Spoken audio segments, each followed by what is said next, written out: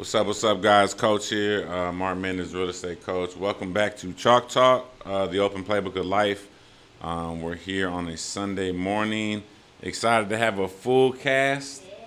I don't know when my vacation is, but, I guess people get vacations around here. Coach Sutter, you just got back from where? I did, California, Redondo Beach. How was that? Redondo Beach, really nice. Cold. I did not pack accordingly. Really? Yes. Like cold, breezy? Like it's right by the water, right? Then you first indicated that I probably should wear warmer clothes. But it was really chilly. I thought it's never cold in California. It never rained. Oh, it never rains. Never rained, but Oh, it was okay. cold. Okay. It was cold. We'll talk about that here in a little bit and see what that brought to you. I'm sure that was a nice little journey trip. It was. So, Coach Bailey, how you doing? I'm good. You want to make your announcement or? Yeah, sure. Yesterday we found out that we are having a boy. Oh, congratulations. We did that whole thing, and it was a battle versus the weather, but it opened up for a good 15, 20 minutes, just enough to do little poppers, and good. Yeah. So you had no idea. No, I had no idea. I fully expected a girl. Who was the keeper of the secret? It was Mo's cousin. Okay. She knew. Carla? Yeah, she knew that day. She opened up the envelope soon and set everything up. So. I couldn't That's be cool. more responsible for that. What was you? What was the feeling like? I mean, cause I don't know, man. You know me, I'm just real, even keeled. I already knew we're having a baby, so it's kind of like. you knew you were having a baby. That's good. But yeah, but to me, that's like the biggest thing. Like, Yeah. If it's a boy or a girl, that was the same thing with the first one. I mean, but let's be honest. Were you a little bit happy? That I mean, you were did born? football highlights start running through your head? Because that's automatically what I would think.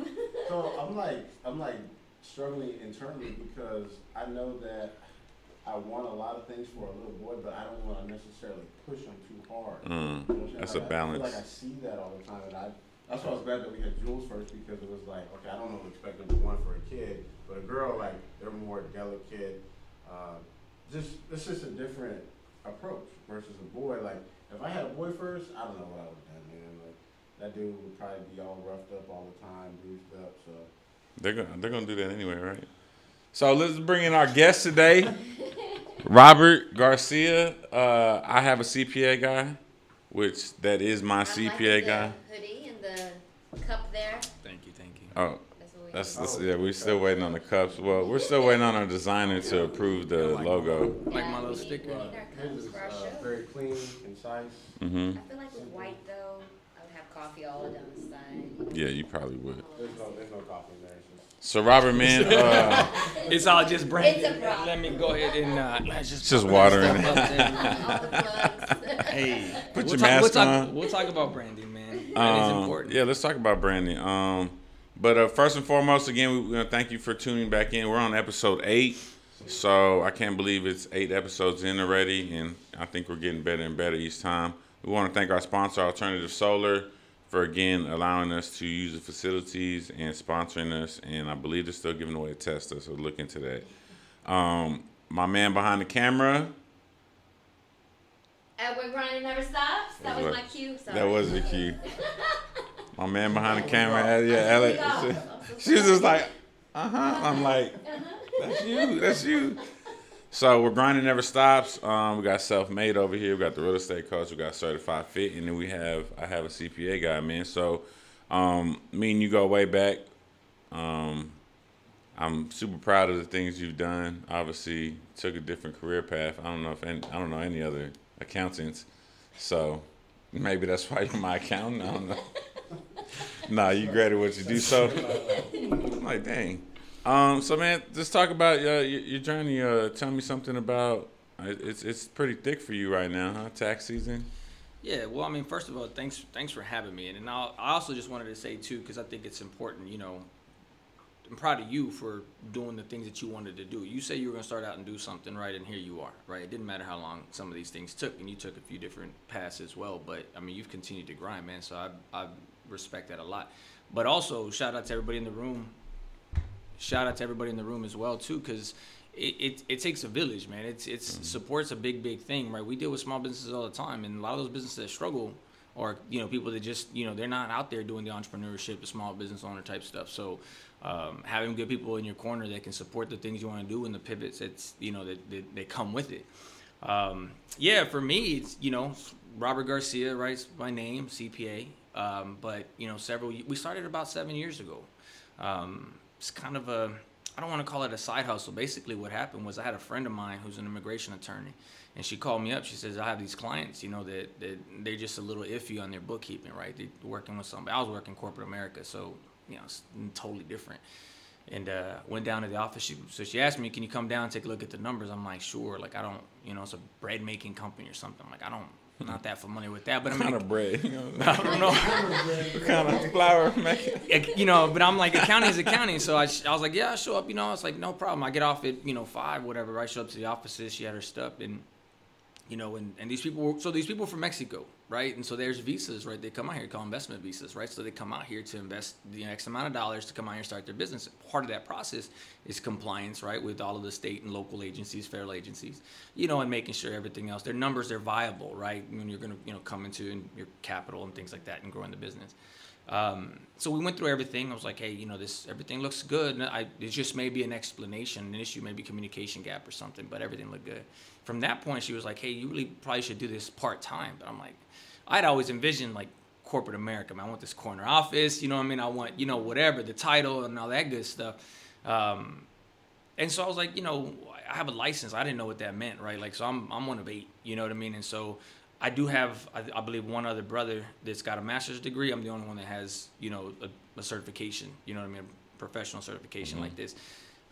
So I was just wanted to be careful. So I registered with the state board, did all stuff, legit, LLC, all that good stuff, just to be compliant with the state board, because we have a lot of rules that we have to abide by. You know what I mean? Ethics. You say we accountants? Yeah. Okay. So we have to, the Texas State Board of Public Accountancy, right? It's the same way TEA and stuff. Yeah. So I did that, and then it just from there it was always kind of like, I had her, and she introduced me a couple people, and so they were just kind of feeding me a few things here and there. And so it was just a matter of like, cool, part-time, working full-time, doing all that stuff. And then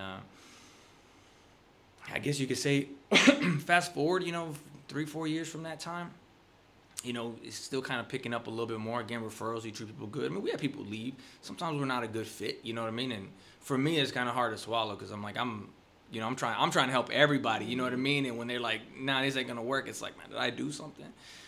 Which is something I struggle with, something I have to look at, in terms of the confidence and say, hey, we're not a good fit. I couldn't help you, and I want you to, and I had one this year too but right about that time, we were like, all right, do we do this full time? Do we not? What do we want to do? And so we were talking about like logo, right? We got to get legit, right? Because people were now hitting us up saying like, you have an office. I said, no, I've always been virtual, right? I don't have office money. Like, you know what I mean? It wasn't. And so, we did all that. And the one thing was funny, because at that time, virtual wasn't a thing. Like, people wanted to see you, right? They're like, nah, you're not like, you're going to take my money. You know what I mean? It's like, we didn't even have Zelle and stuff back there. You know what I mean? But they were giving me financial information, banking information and stuff. And so, so the one thing they were like, well, do you have a website? And I was like, no. But I'm going to get one. Because, you know what I mean? If that legitimizes me. If you ask me, then I should probably have one. Yeah. So we started there. We started looking at logos. And when we were going through that process, I was like, man, I want to be legit. Like, I want blacks and golds. I want power colors and stuff. And the more we thought about it, man, it was like, but that's not, like, that's just not me. Like, that feeling, you know what I mean? It's not us. You know what I mean? It's not me. That's not who I gravitate towards. You know what I mean? It's just not who I want to help. Like, so, my wife was just working through, right? And she just, she heard something somewhere, something about having a guy, right? And so she was like, hey, I have a CPA guy. And it was like, all right, like, okay, it kind of sounds catchy, but it's like, I was like, it's gimmicky. So maybe that's enough for people to be like, oh, ha ha ha, right? Let me give him a call. Just if nothing, it's not going to scare you off, right? You're already a CPA. So we ran with that. For the last 3 years, again, we were really reactive in the business, right? We were like, people show up, cool, how can I help you? Here's what my fees are, right? I can't help you after that, right? I don't have the bandwidth to do that, but here's what I can do for you. Calls after 5:30, weekends. Like, this is my schedule. If that works for you, cool. So we just did that. And some of my clients had to leave because they grew, and I couldn't service them. To someone, I'm like, no, you need to find someone that works best for your business, right? And so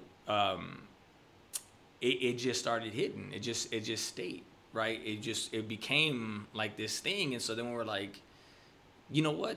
It best represents us. Like looking back, it's like that's exactly who we are, right? We're the guy that someone's gonna call for whatever, right? I've always been that guy. Like you call me for most anything, and I'll help. You know what I mean through most anything. And so, I mean, ever since then, it's been like all like. So I won't say full force forward up until probably about a year ago, where we were like, cool, we got to get shirts, we got to get branding, we got to start slapping this thing out there and letting people know we exist. But the struggle with some of that was, what do we want to do with it? And so, you know, we talk about, you know, what do? You're in the middle of tax season, right? It's a question you asked me when we got here. And I don't look at it that way, right? Because what I'm trying to do is I'm trying to change the conversation. I'm trying to change the narrative, right? In this sort of, you know, old school traditional way that we do accounting and taxes. And so, like, what do I mean by that? Well, part of it is I've always been huge on community, right? I don't got big checks to write, but we put our money to our mouth is, right? Like, you know, I put $1,000 in my pocket to do our scholarship, right? I'm out there trying to go out there, you know, do little libraries or whatever we can do, you know what I mean? D1 as a school drive, like wherever we can put our time, energy, or whatever, we're out there trying to do that. And so we say, you know, we need to separate the two. We have Robert Garcia, CPA, PLLC. That's the business. And I have a CPA guy. And to have a CPA guy is all about trying to be the leader, right? Trying to be that small business advocate in the community, doing stuff, speaking for people, you know, unifying a voice that's not out there right now. So traditional firms, cool, they do their thing, right? They, you know, total respect for what they do. Knowledgeable people, certainly smarter than I am, a lot of them. The difference is that I'm trying to go out actively looking for my client. It sounds weird, but what I'm saying is I've gone to these, you know, market vendors, right? Street vendors. Some of them are 14-year-old kids, right? Just getting into photography. You know, they're not really paying taxes. They're not really trying to do their business, but they're learning, right? And a lot of what we do is basically have a CPA guy together so that we can put out free content. Content that's already out there. We're summarizing it, right? We're trying to emphasize the importance of some of these things. Everybody wants a consultation, right? Everybody wants something. First, you were talking about earlier, like, what's a business with money? It's like, it isn't. There's some things that you just need to give people so that they can grow.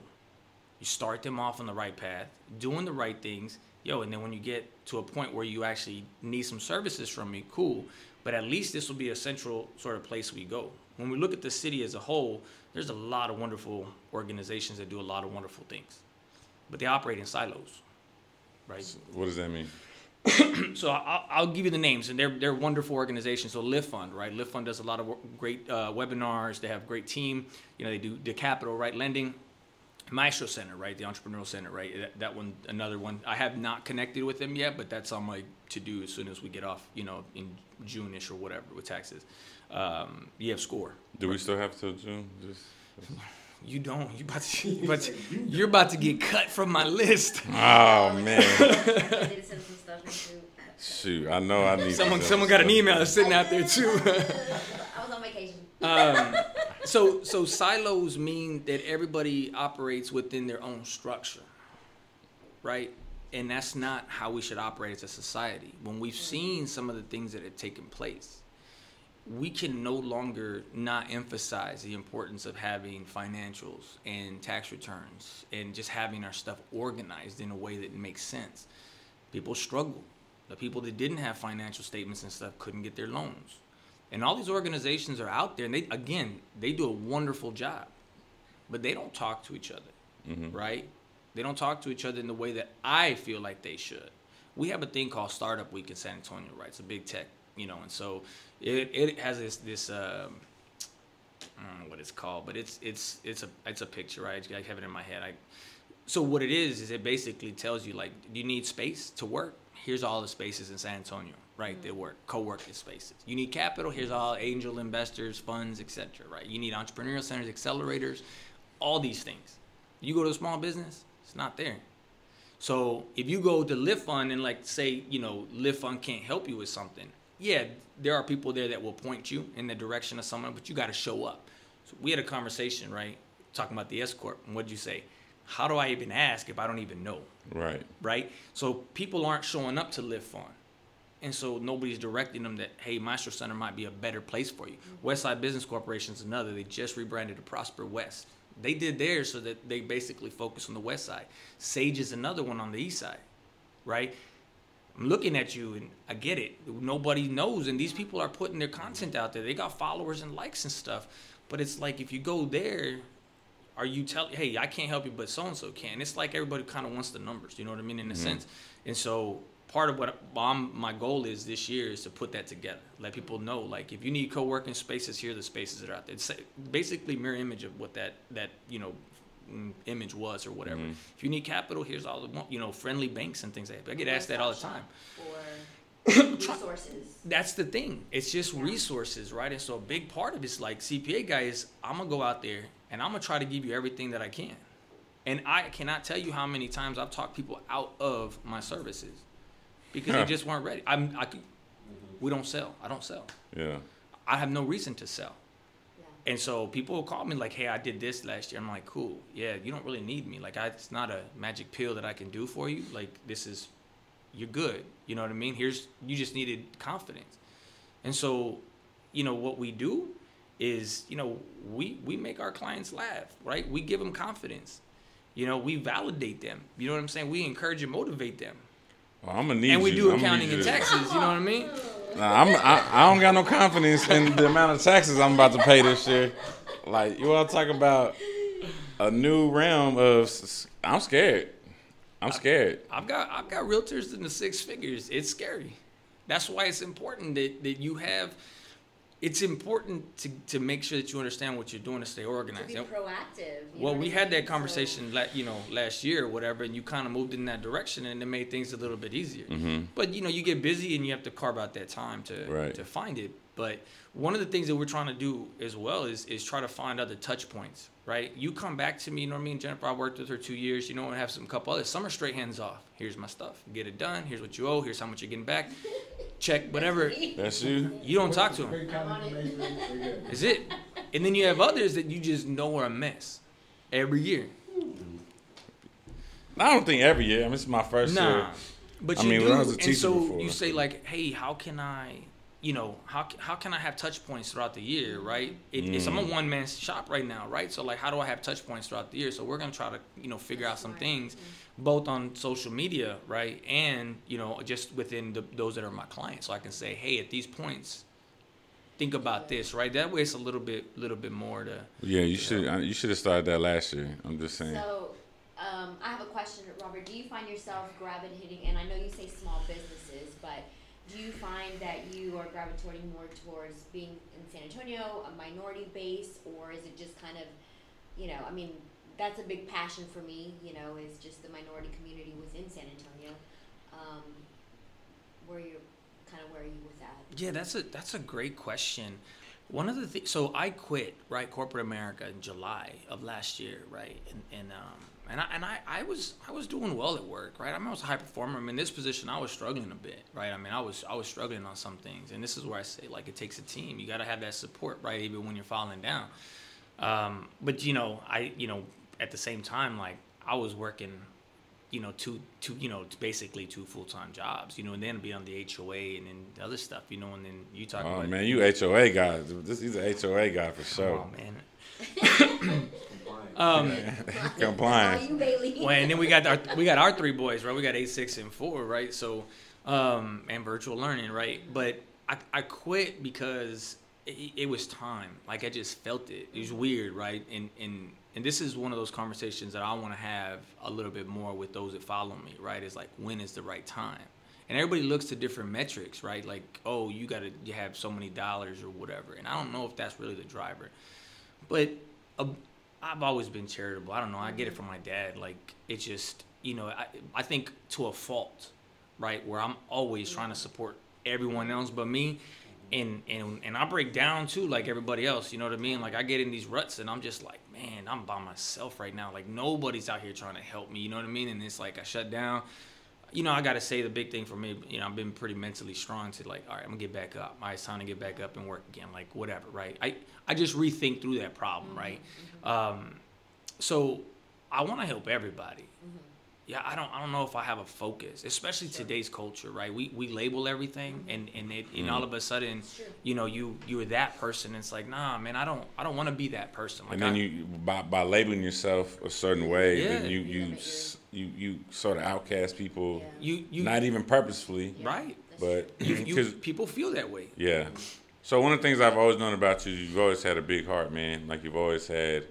You weren't the biggest football player in the world. I think you were the same size in middle school. Still the same but, size as middle school. Hey, not many people can say that. Yeah, that's that. Look, the fitness coach is like, see, no, there's a lot of people that get that 50. But you've always done it, and one of the best things I know that I mess with you. And again, my taxes previously to being in real estate, I think it was pretty simple, so to speak, right? Very cut and dry. Teaching, I made whatever. I didn't make nothing, but whatever. Like, you always trying to teach people. Right. You know, I know I'm scared of taxes.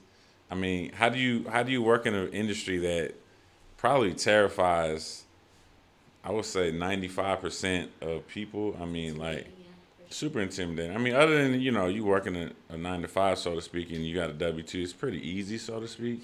But the people that, there's different things that I know that we don't know about. Yeah. That you kind of, I know we've had LaRon on here, we've had other people that they have a specific skill set that they know about, and giving that knowledge out to people. And that's one of the things I love most about you is that you don't just try to like, okay, you know, it's very personable with you, you know? So the biggest, you know, aside from the military, right, ton of respect for them. You know, the professions that I respect the most, right, and I've always told you this, teachers and nurses, right? And you saw that last year with nurses, right, and teachers, right? They just don't get enough respect for what they get paid. But I come from a family of teachers, and I don't know why I went through the direction that I went through. You know, there's a backstory to that too, but, you know. Well, tell it. Well, you know, this answer some of the questions, because you asked one thing, right? Just in San Antonio, the answer is no, right? Like, it's virtual. I've got clients now in Florida and, you know, Louisiana and stuff, and I want to continue to grow this national brand, because I see a lot of people. There are people doing some great things, and so I won't discount them at all. And again, it's not to say I look at the perspective different, and I want to change that conversation. I want people to understand that you need to go, you know, to a qualified person. And so, yeah, that's where we're going to try to go, but we're working in the community first, right? And so the other part, right, what you're asking, like, it is personable to me, man, because, you know, I'm firsthand to understand, like, what education means and the importance of it. You know, when my mom was a school teacher for 26 years, right, she taught bilingual, right? We had to move, you know, from Uvalde all the way to Dallas because they were the better paying jobs. We barely made it back to San Antonio because, you know, my grandmother was, you know, falling ill, you know, and so we kind of took care of her, you know, towards the end of her time. But I was always a smart guy. And so how I got here per se, like, I don't know. So I wanted to be an attorney. And, you know, I had, so like my backstory is, you know, I always tell it really quickly, right? We can expand on some things, but like, now I grew up with 8 brothers and sisters, single mom. Right, we grew up in, you know, single apartments, you know, bedrooms, stuff, right? We got evicted, right, because we were just knuckleheads out there doing stuff.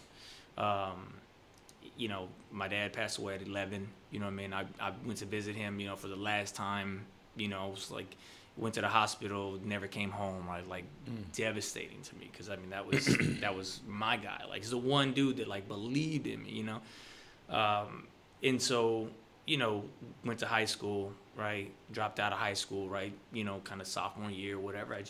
I would show up and I would get a perfect score, man. Like, I would quit for 3 days. I'd come back. I'd get it. Like, I'd go to chemistry. I wouldn't even show up to get the grades. It's, you know, and I'd get to the English class and I'm like, hey, so who scored the highest score? It's like, you did. And I'm like, right? So my mentality, right, what we were saying earlier, was like, why show up for 4 days to what I can do in 1? Now, that's the culture we live in now, right? Because we got Amazon trying to deliver next day, right? But I didn't understand the importance of the learning through that journey, right? So I dropped out, right? And everything was cool. I got to stay home and play some video games and do some other stuff. And then it just got boring. Like, was nobody around. Everybody was out doing their thing. And then I graduated a year late. But when I got back, I challenged myself. And I think this was kind of a bit of a turning point in a sense. I went back and I'm like, look, school was boring to begin with. Can I get into honors classes? They're like, well, you qualify for this, but you don't really qualify for that because you had to have taken blah, blah, blah. And I'm like, I'll test into it. So they gave me like as much as they could, right, to put me in those. And I mean, that last year, I think, we had those, best student or whatever, right? I probably took like 5 out of 8 that year. And I just did everything else. And I'm like, okay, this is what I should have been doing the whole time, is working hard to understand. I got out and I had to prove myself. And then I got in trouble with an employer, right? So I stole from an employer, right? And I was facing, 2 years in state prison or whatever over that incident. And that was another defining moment, obviously. That was last year, right? See?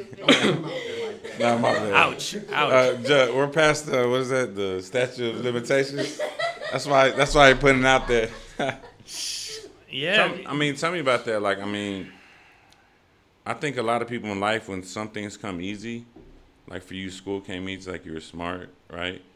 We take advantage, or we take for granted, the other part of the process in that, like if it's easy, you don't have to work as hard at it. Right.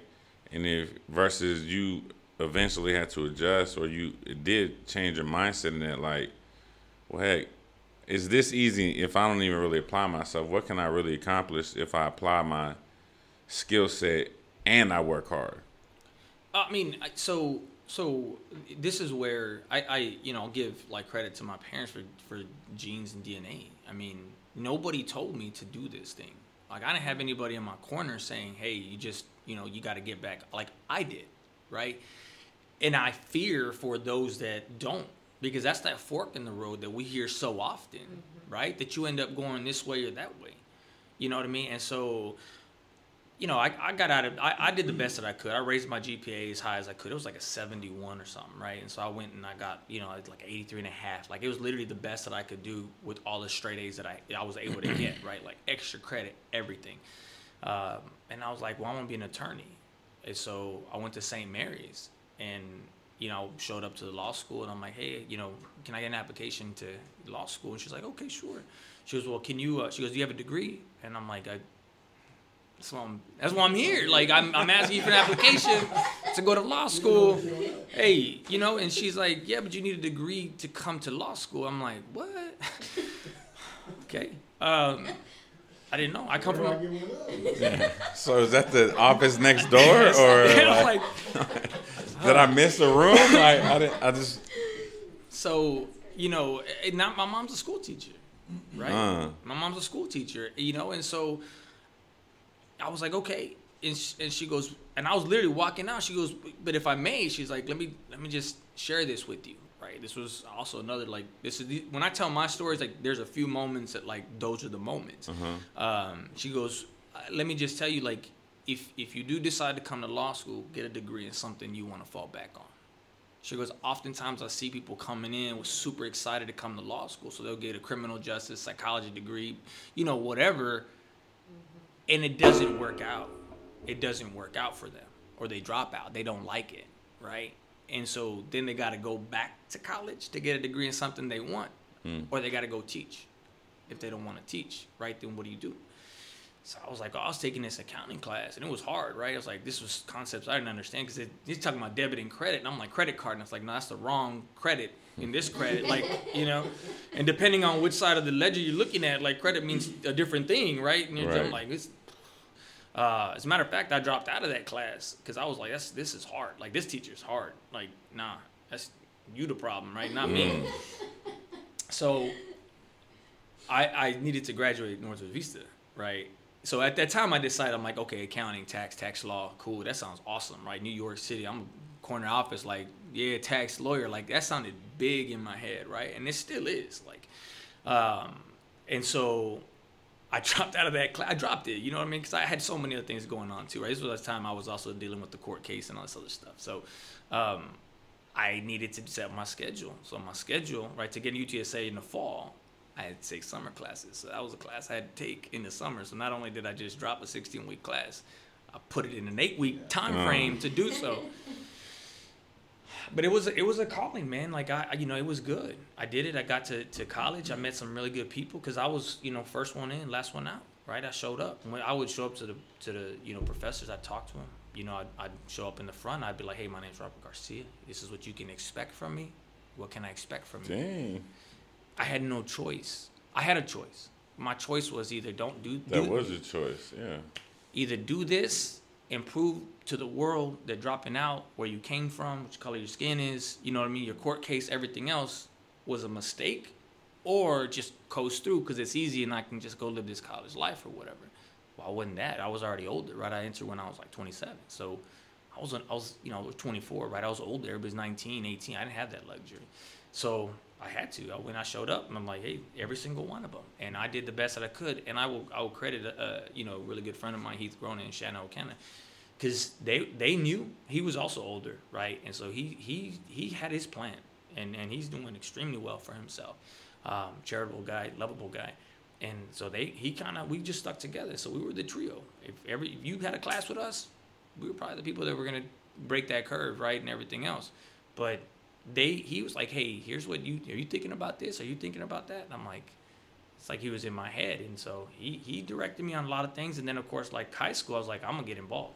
There was nothing in North Vista at the time. You look at North Vista now, that thing's a whole different beast. But there were 3 buildings in North Vista when I went. Yep. And I feel crazy dating myself like that because I'm still feel young. Well, there was one building when I started. So. Well, yeah, I mean, so. Don't be laughing, Elliot. I heard you. UTSA, we got there, they had stuff. So I tried to get involved as much as I could. UTSA ambassadors, you know what I mean, Beta Alpha Psi, honors college, right? Like I just kept challenging myself because I needed to prove, right, to myself and everyone else. When you say you needed to prove, like you just said to yourself, but was there like this chip on your shoulder to always prove? There still is. Okay. There still is. Why is that? I don't know, man. That's if I had that answer, I'd probably be in a different spot. I think a big part is, not growing up with some of the luxuries, growing up sort of, broken home, right? I had, friends, right, that had cars in high school, right? You know what I mean? And there'd be times get out of a game, my mom wouldn't even pick me up. I'd have to walk home, you know what I mean? It's like, it wasn't about like having a friend necessarily, like, hey, whatever. It was just about people having stuff that, I feel like, man, it'd be nice to have, right? Like, I'm not a materialistic guy at all. But, between that and other, I think a big part of it is just like, man, I just didn't get those right breaks. I think I'm looking at that differently now, though, right, with different perspective. Because we grow up and we're like, man, why does my friend's parents, together, and then he's got a nice brand new car and I got a, and that's what's happening today in society too, right? We've got this like you versus me. We're okay. We're blessed. I mean, beyond, right? I think the biggest part with what I try to do is like just keep that karma, right? So something good happens to me, I'm trying to bless someone else, right? Mm-hmm. So I don't know, man. I don't know how to answer that question directly in terms of what that chip is. I just feel like, I could have had, like, I feel like I could have gone to Harvard. I was smart enough and I could obviously outwork most anybody. That just wasn't my path, right? Like I got in trouble and that was me. That's on me. You know what I mean? And then some other stuff and like high school is on me. So I think a lot of it is just proving to myself, but also when I grew up, man, I mean, people didn't have faith in me. My dad died when I was 11, right? He was 41. Bro, I just turned 40 in April. Like, he's been gone a very long time, but that hits me harder today than it did back then because he's 1 year away from where I was. And at the time, I'm like, my dad was old. Right. I'm 41. Yeah. So nobody believed in him. He was one of like 13, 14 kids, and he was, one of the eldest. So he had to be the one to go out there and do all the stuff for all the younger ones so that they could have a better life. And they did. And so, he ended up with gangs and stuff, right? He ended up in, bad Texas type gangs, doing bad stuff. Like there was, but he was a loving man. Like my uncle would tell me some stories because my dad never told me anything. Like he never was, but he would tell me that he, I guess, be the enforcer in a sense, right? And I heard this like way after, right? I'm like, damn. But there was one time, man, I walked outside, like he had gone to the store. The store was like literally just up the road. and he hadn't come back yet. So I walked outside. You know, and he was out there with two guys in front of him, one with the rifle, right? And he says it in Spanish. He's like, you know, no me mates enfrente de mi hijo, right? And I'm like, and I know Spanish, like, don't kill me in front of my son. Did you catch that? Everyone catch that? Elliot, you good? Okay. So subtitles. I walked inside, and I was like, man, do I call the cops? Like, what do I do? And how old are you? So he died when I was 11, so that was probably 9, 10, 8, 9, 10.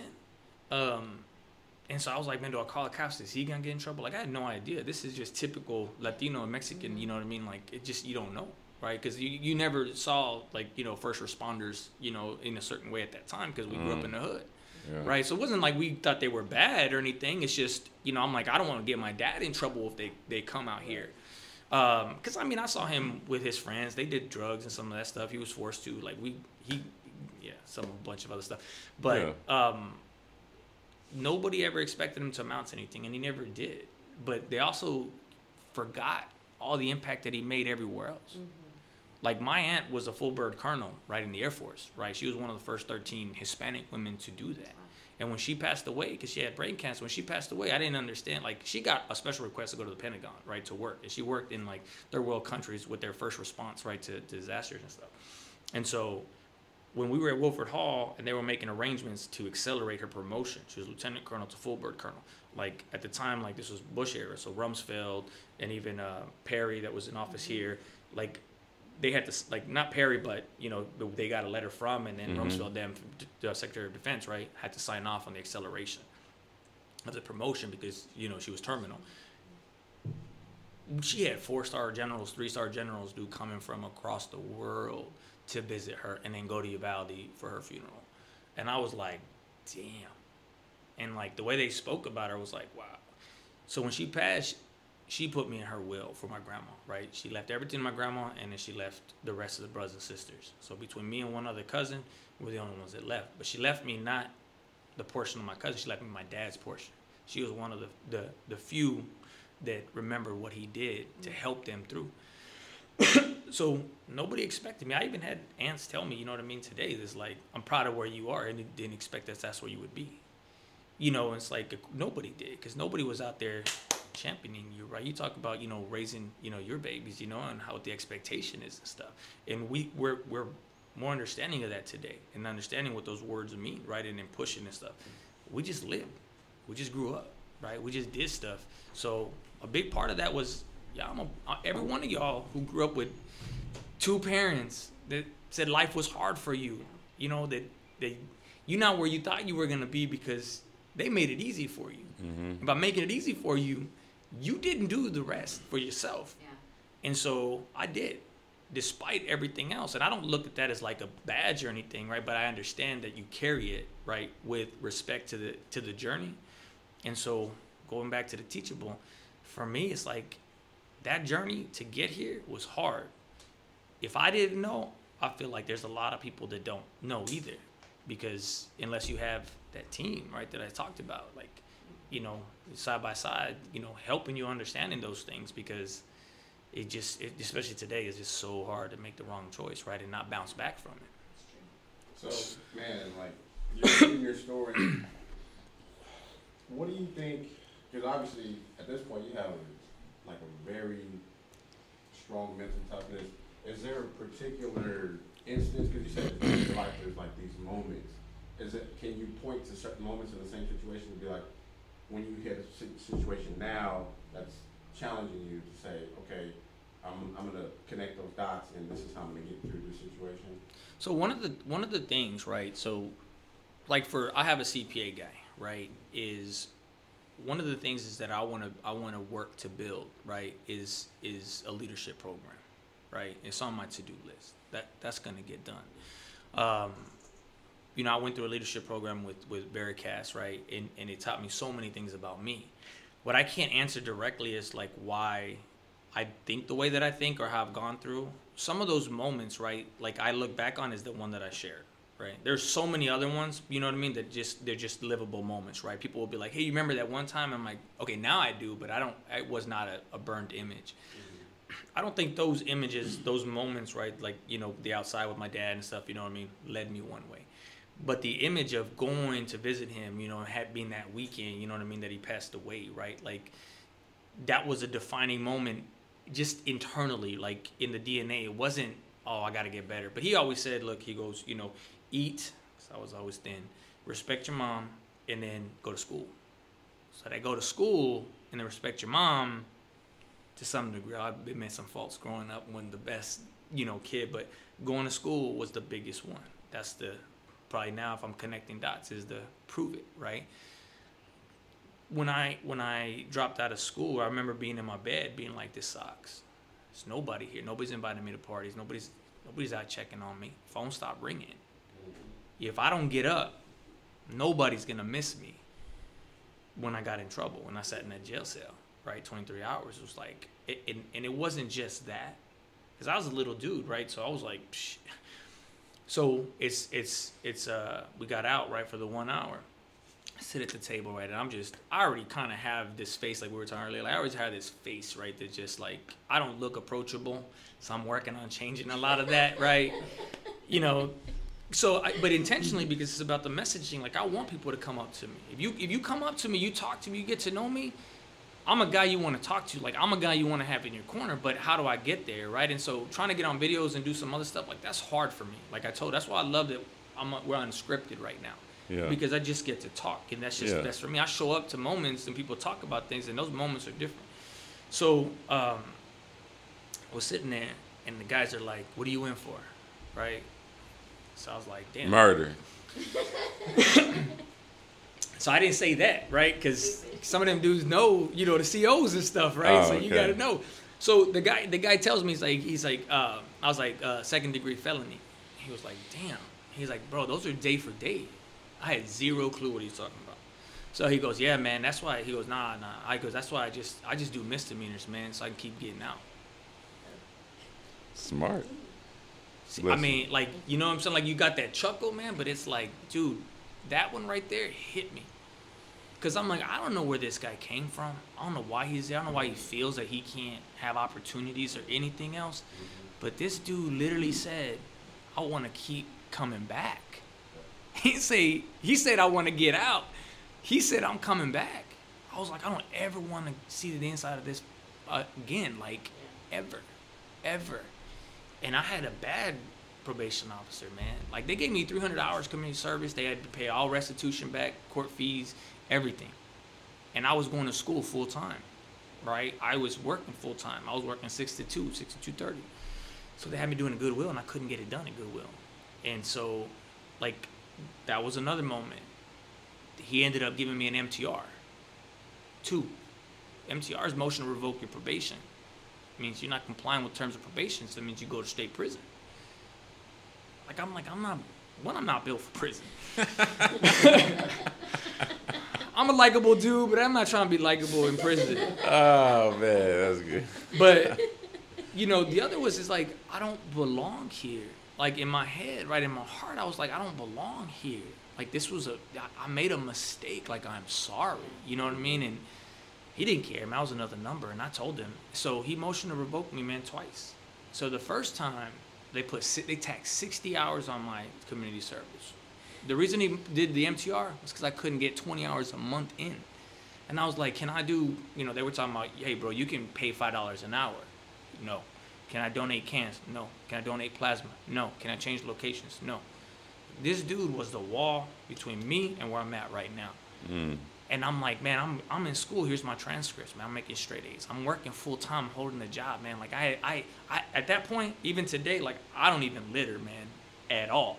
So I'm like, so he MTR'd me, and so they put me in front of Mark Luchin, right, which is District 54 or something like that. And he was one that he does hardcore criminal cases, right? He doesn't do this kind of stuff. It just happened to, that's who we got, you know. And this is a dude that's like put people on death row.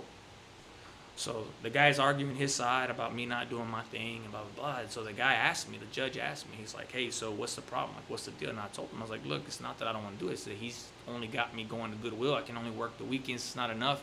8 hours a weekend, like to try to fit 20 hours in. I miss a weekend, I'm done. So he goes, well, And I told him, I was like, he's not letting me switch. He's giving me no other option. I've been communicating with him since the very beginning. All my UAs are good. Like, I don't belong here, man. And so he goes, well, how about this? He goes, I'm going to let you switch locations. But you got to get, this was like in March. He goes, you got to get everything in by August. I still had like 240 hours or something like that. So we did Cedar Creek Golf Course.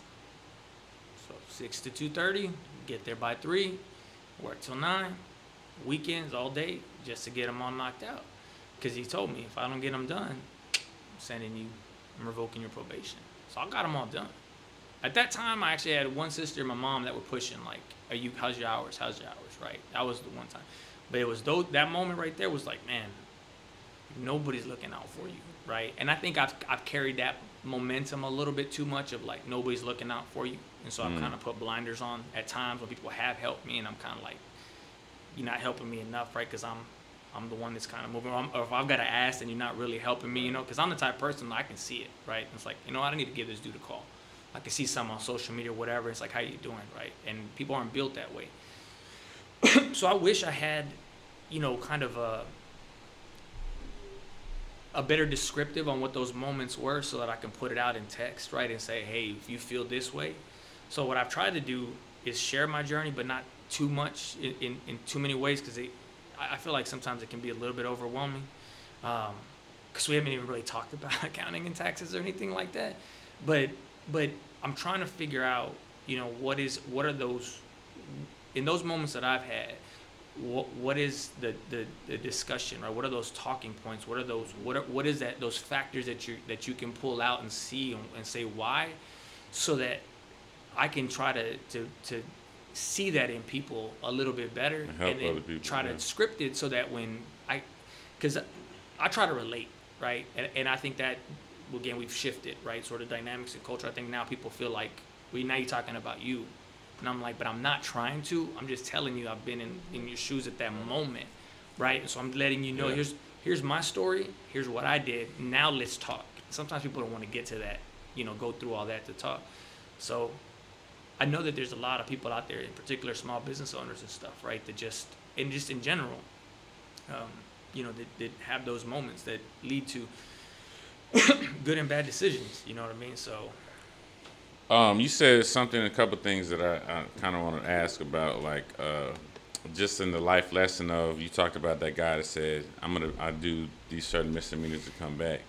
I think a lot of people will stay in a comfortable situation. They'll do enough just to do enough and say they're doing something. And this guy's doing bad things, right? But he's comfortable in that.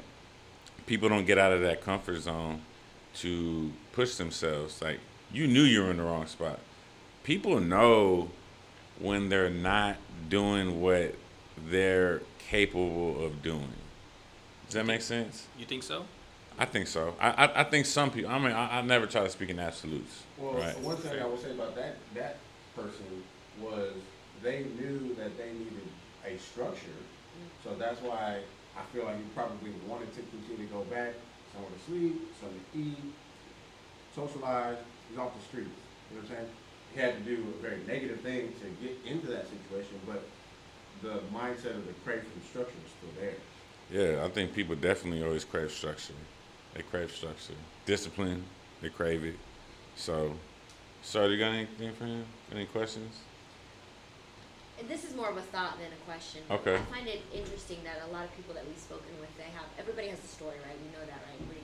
Whether it's the dynamic is something mind-blowing or if it's just something little, whatever. But how certain people, I feel, take that situation. Because I look at it like you grew up this way, or you had these life experiences, and people either go this way with it, like you said, or go this way with it, right? So it's just intriguing to me that people make that decision, like, no, I'm going to change. Because you could very easily have said, my father was in this, and my mother was in this, and that's just who I am. That's my blood. That's the path that I'm going to choose I hate for myself. To call it out. Like, my mom was a functional alcoholic for a long time. I show up with, I tell you, I walk home, man, I show up, she's, 4 or 5 beers in, calling everybody upset at them for not being in her life, right? Like, on Wednesday, on Thursdays, like, You know what I mean? And it's true. I guess, like, I'll tell you, because this is something that I'm still trying to figure out, right, is these experiences. Like, I took one, I won't say hard, like, this year, because I've gotten better at trying to, like, I get it, we're not a right fit. But I'm like, man, I was trying to help you. And she just didn't understand what I was saying. Like, she didn't get it. And I'm like, I'm not doing anything wrong. So part of it's like, man, I'm doing something wrong. And I'm not. But the thing for me, I think, and this is where I'm trying to find a better way. One, I have a different perspective than anyone else, right? That's just straight up. Why? Because I don't come in looking at, red, blue. I come in and looking like, all right, what if it was purple? Everybody wants to argue red, blue first, right? You know what I mean? And I'm like, well, if y'all been arguing and you calling me in, then obviously something's wrong with that. So let's look at this completely different. And so I've programmed myself that I look at a situation. That's why I say, like, these traditional firms where you're going out getting interns, you're fundraising in golf courses for scholarships. Cool. I'm gonna hit the streets and I'm gonna go call people out. And you know what I want to do with CPA guy? I want to make sure that I'm giving away free services, right? I mean, I helped you out for how long? When you were a teacher, right? Because I respected what you did. You were trying to get your certification. I was like, I got you. I'm learning along the way. I got you for 3, 4, 5 years or whatever, right? That's don't what, tell. Well, you don't put. No. Don't tell everyone that I have my taxes for free, dog. Yeah. That's what I'm gonna try to change, right? Is that the people need to be more socially accountable in the community, right? To do the things that they need to do. So other CPA firms need to start taking on some pro bono cases. Do more in the community to give back. Have more CPAs out there. I don't want to be the only CPA guy. My face is on there, man. But I want to be able to leave this legacy that it is not just me, right? When it comes to that. And because of all that, I feel like you can change. Let me say this differently. I feel like everybody is teachable, and there is opportunities, right, to educate in the right way. And so I struggle with this idea that, like, nah, they're lost. And it's like, nah. I mean, there's some people that are lost, like, straight up, and it's just too hard. Now, I'm not the right person to sort of fix that, right, or help with that. But I think, so I went and I did Strength Finders in that leadership program. And it taught me on who I am, right? So it's like, hey, you're futuristic. So it's not, we don't call them weaknesses, but it's 1 through like 32, 34. And so the 32s, 33s, 34s, or whatever, it's not, those are weak points. It's like empathy is one of them. But if you know me, you know that's, I empathize with people all day long. It's just not a strength I use. What's my number one? Communication. That's a strength I use, right, all the time. But 2 that were called out was futuristic. And so what does it mean to understand yourself? You were talking about structure and needing those things, and whether people have, I don't know if people understand enough about themselves before they make these decisions, or recognize that I need to make this decision. We hear people complain all the time, I need to lose weight. I need to make more money. And they don't do nothing. But a lot of that too is them not understanding on what skills and strengths they need or have to utilize in the way that they need to, because they're using it in a completely different way. So futuristic means I'm always thinking ahead. I'm always thinking about the next step, right? So I'll pat myself on the back for a win and we move on. Like, okay, well, what about tomorrow? What about this? Like, my wife came up to me. She's like, man, she's like, Instagram. She's like, hey, so we just hit 300. I'm like, cool. From what? She goes, 275. I'm like, I was like, all right. This is like the awkward moment because it's your wife, but then it's also like you're my marketing director too, you know. So I'm like my wife and marketing director. I like that. So I was like, is the thing, man. So I was like, all right, like that's great. This is what I'm learning, right? I'm like, that's great. I mean, awesome that we're growing. You Condescending. Or organically. Nah. I said, at what point then do we stop celebrating these small wins and start focusing on some of the bigger ones? Yeah. And at that moment, we had to have a longer conversation to make sure that she understood that I wasn't tearing her down. I wasn't challenging this moment that she was excited about, because I just then stepped forward, right? And say, okay, are we going to do this 1,000, like at what those points? Why? Because we'll get stuck on celebrating these small victories and we lose sight of the bigger victory. So when I've learned that, I have better conversations of what I'm trying to say to people so that they don't feel like I'm tearing down their wins. But also, when I'm talking to people, recognize that I can't talk too much ahead if you're in the now. If you're asking me for a problem now, then I need to address what you're asking me. And I didn't do that very well back then. Like when I carried my team of 6, I'm like, she's just not getting it. Why is she not getting it? And I'm like, I'm probably because when I sit there and say, hey, if we change this, then we can do this, and then this will happen, and then we can eliminate, and we can. And she's like, I just need to know what I need to do right now. Mm-hmm. And I didn't recognize that. Yeah. The other one was idealistic. I always got an idea. I'm always coming up with something. Why? Because it's my perspective, right? Mm-hmm. I'll walk out of here. I'll give you a good story. So I got invited to Pro Rotary, right? They're trying to build their membership, and I got invited. I got connected with, a few people, and so I got invited. What is that? The Pro Rotary? Yeah. The Rotary's been around a long time. They got different chapters. They live on 4 different sort of pillars and things like that. Basically, a lot of it's about doing good in the community and building people up. So I need that in my tribe. I haven't had that. I've got some great friends. None of them are entrepreneurship, right? None of them are doing what I'm trying to do. They don't get it. They don't relate. It's not against them. It's just, again, that's not their thing. So I can be mad all day and be like, man, you're not supporting me. I can understand where you start and stop. So the guy is Tony Foundation, right? This guy's got cancer. He's 37. He's had 3 forms of cancer. So we're living with 2 right now. He's from Austin. And he was one that was like, look, I see the financial burden and the struggles that a lot of people have. So here's what I'm trying to do. It's like I'm trying to cut the tape, right? You have these Susan G.B. Colemans that are out there promoting everything, and it's less now about whatever, right? In some people's eyes than it is. Or you have a 62-page application when you just found out you had cancer, and you're like, come on. So got done with his presentation, his story. And so I went over and I was like, hey, if you don't mind, I said, I'd like to just give you some feedback. He said, yeah, sure. He had no idea where I was going. I said, well, first of all, I love the story. I said, but I think you can be a little more colorful. I think you can add a few things here and there. I said, I don't know if you've ever worked with a speechwriter or if you use like Grammarly or whatever. And I just got introduced to Grammarly, right? And it manages your tone and some other things, right? So this is me, right? I'm teaching, right? Because it's like I learned about it. If I didn't know about it, then 10 people can't know about it. So I'm gonna teach. He goes, no. He goes, but you know what? Nobody's ever like stopped and talked to me about that at all. He's like, so I appreciate that because he goes, you're right. I can. And I said, well, you're growing, man. It's the second year, going in the third year. I said, I think polish some things up, you'll definitely, have a bigger impact. And he was like, man, I really appreciate that. And so then he was like, what else you got?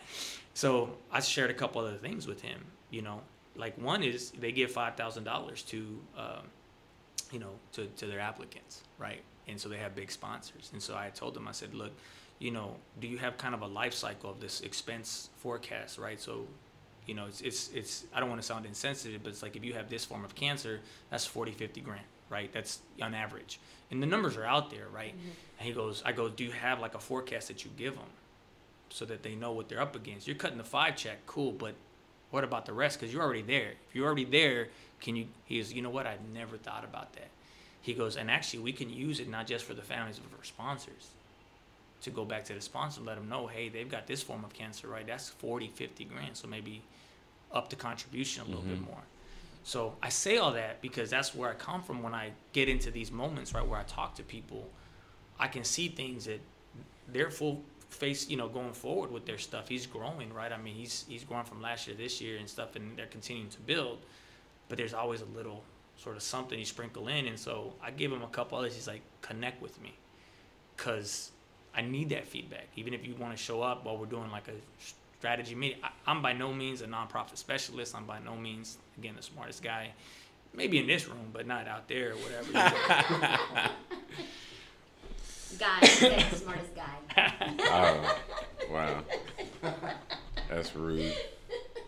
So, man, there's a lot to unpack in all that, man. Like, well, it just touched on the teachable side. I just want to repeat that, right? It's the teachable, and that's where I see like even some of the best people that are out doing stuff, right? A lot of them, in the social media and stuff, and that's why I try to be as genuine as I can. I don't know it all. I am not the smartest person. A lot of people will look at that as like you're breaking yourself down, and you're like, I'm not. I'm trying to be relatable, but I also need to connect with those that feel like me, because we all can't be the Grant Cardones of the world. You know what I mean?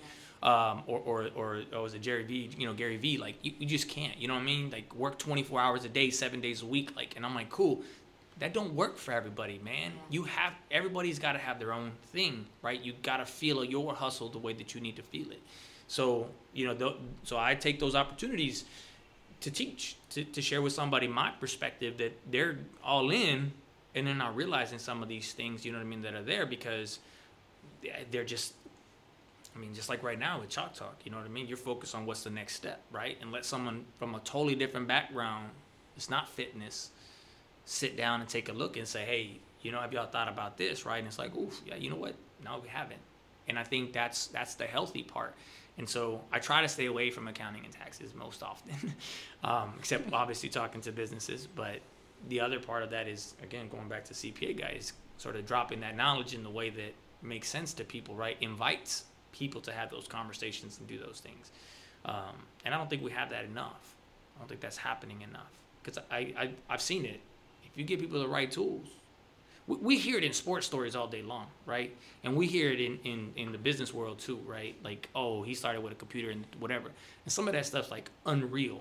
Because I listened to, I can't remember his name, but How I Built This. And some of the stories are just a little bit much for me. I think I posted the other day, it's like, like I think I feel more depressed after listening to those podcasts. You know what I mean? Because I'm just like, I'll turn around and I'm like, man, that's kind of inspiring. And I'm like, damn, I've got so much stuff to do, man. It's just me. You know what I mean? Like, I've been doing this 7 years. Like, she hit it in 2. Now she's worth $15 billion.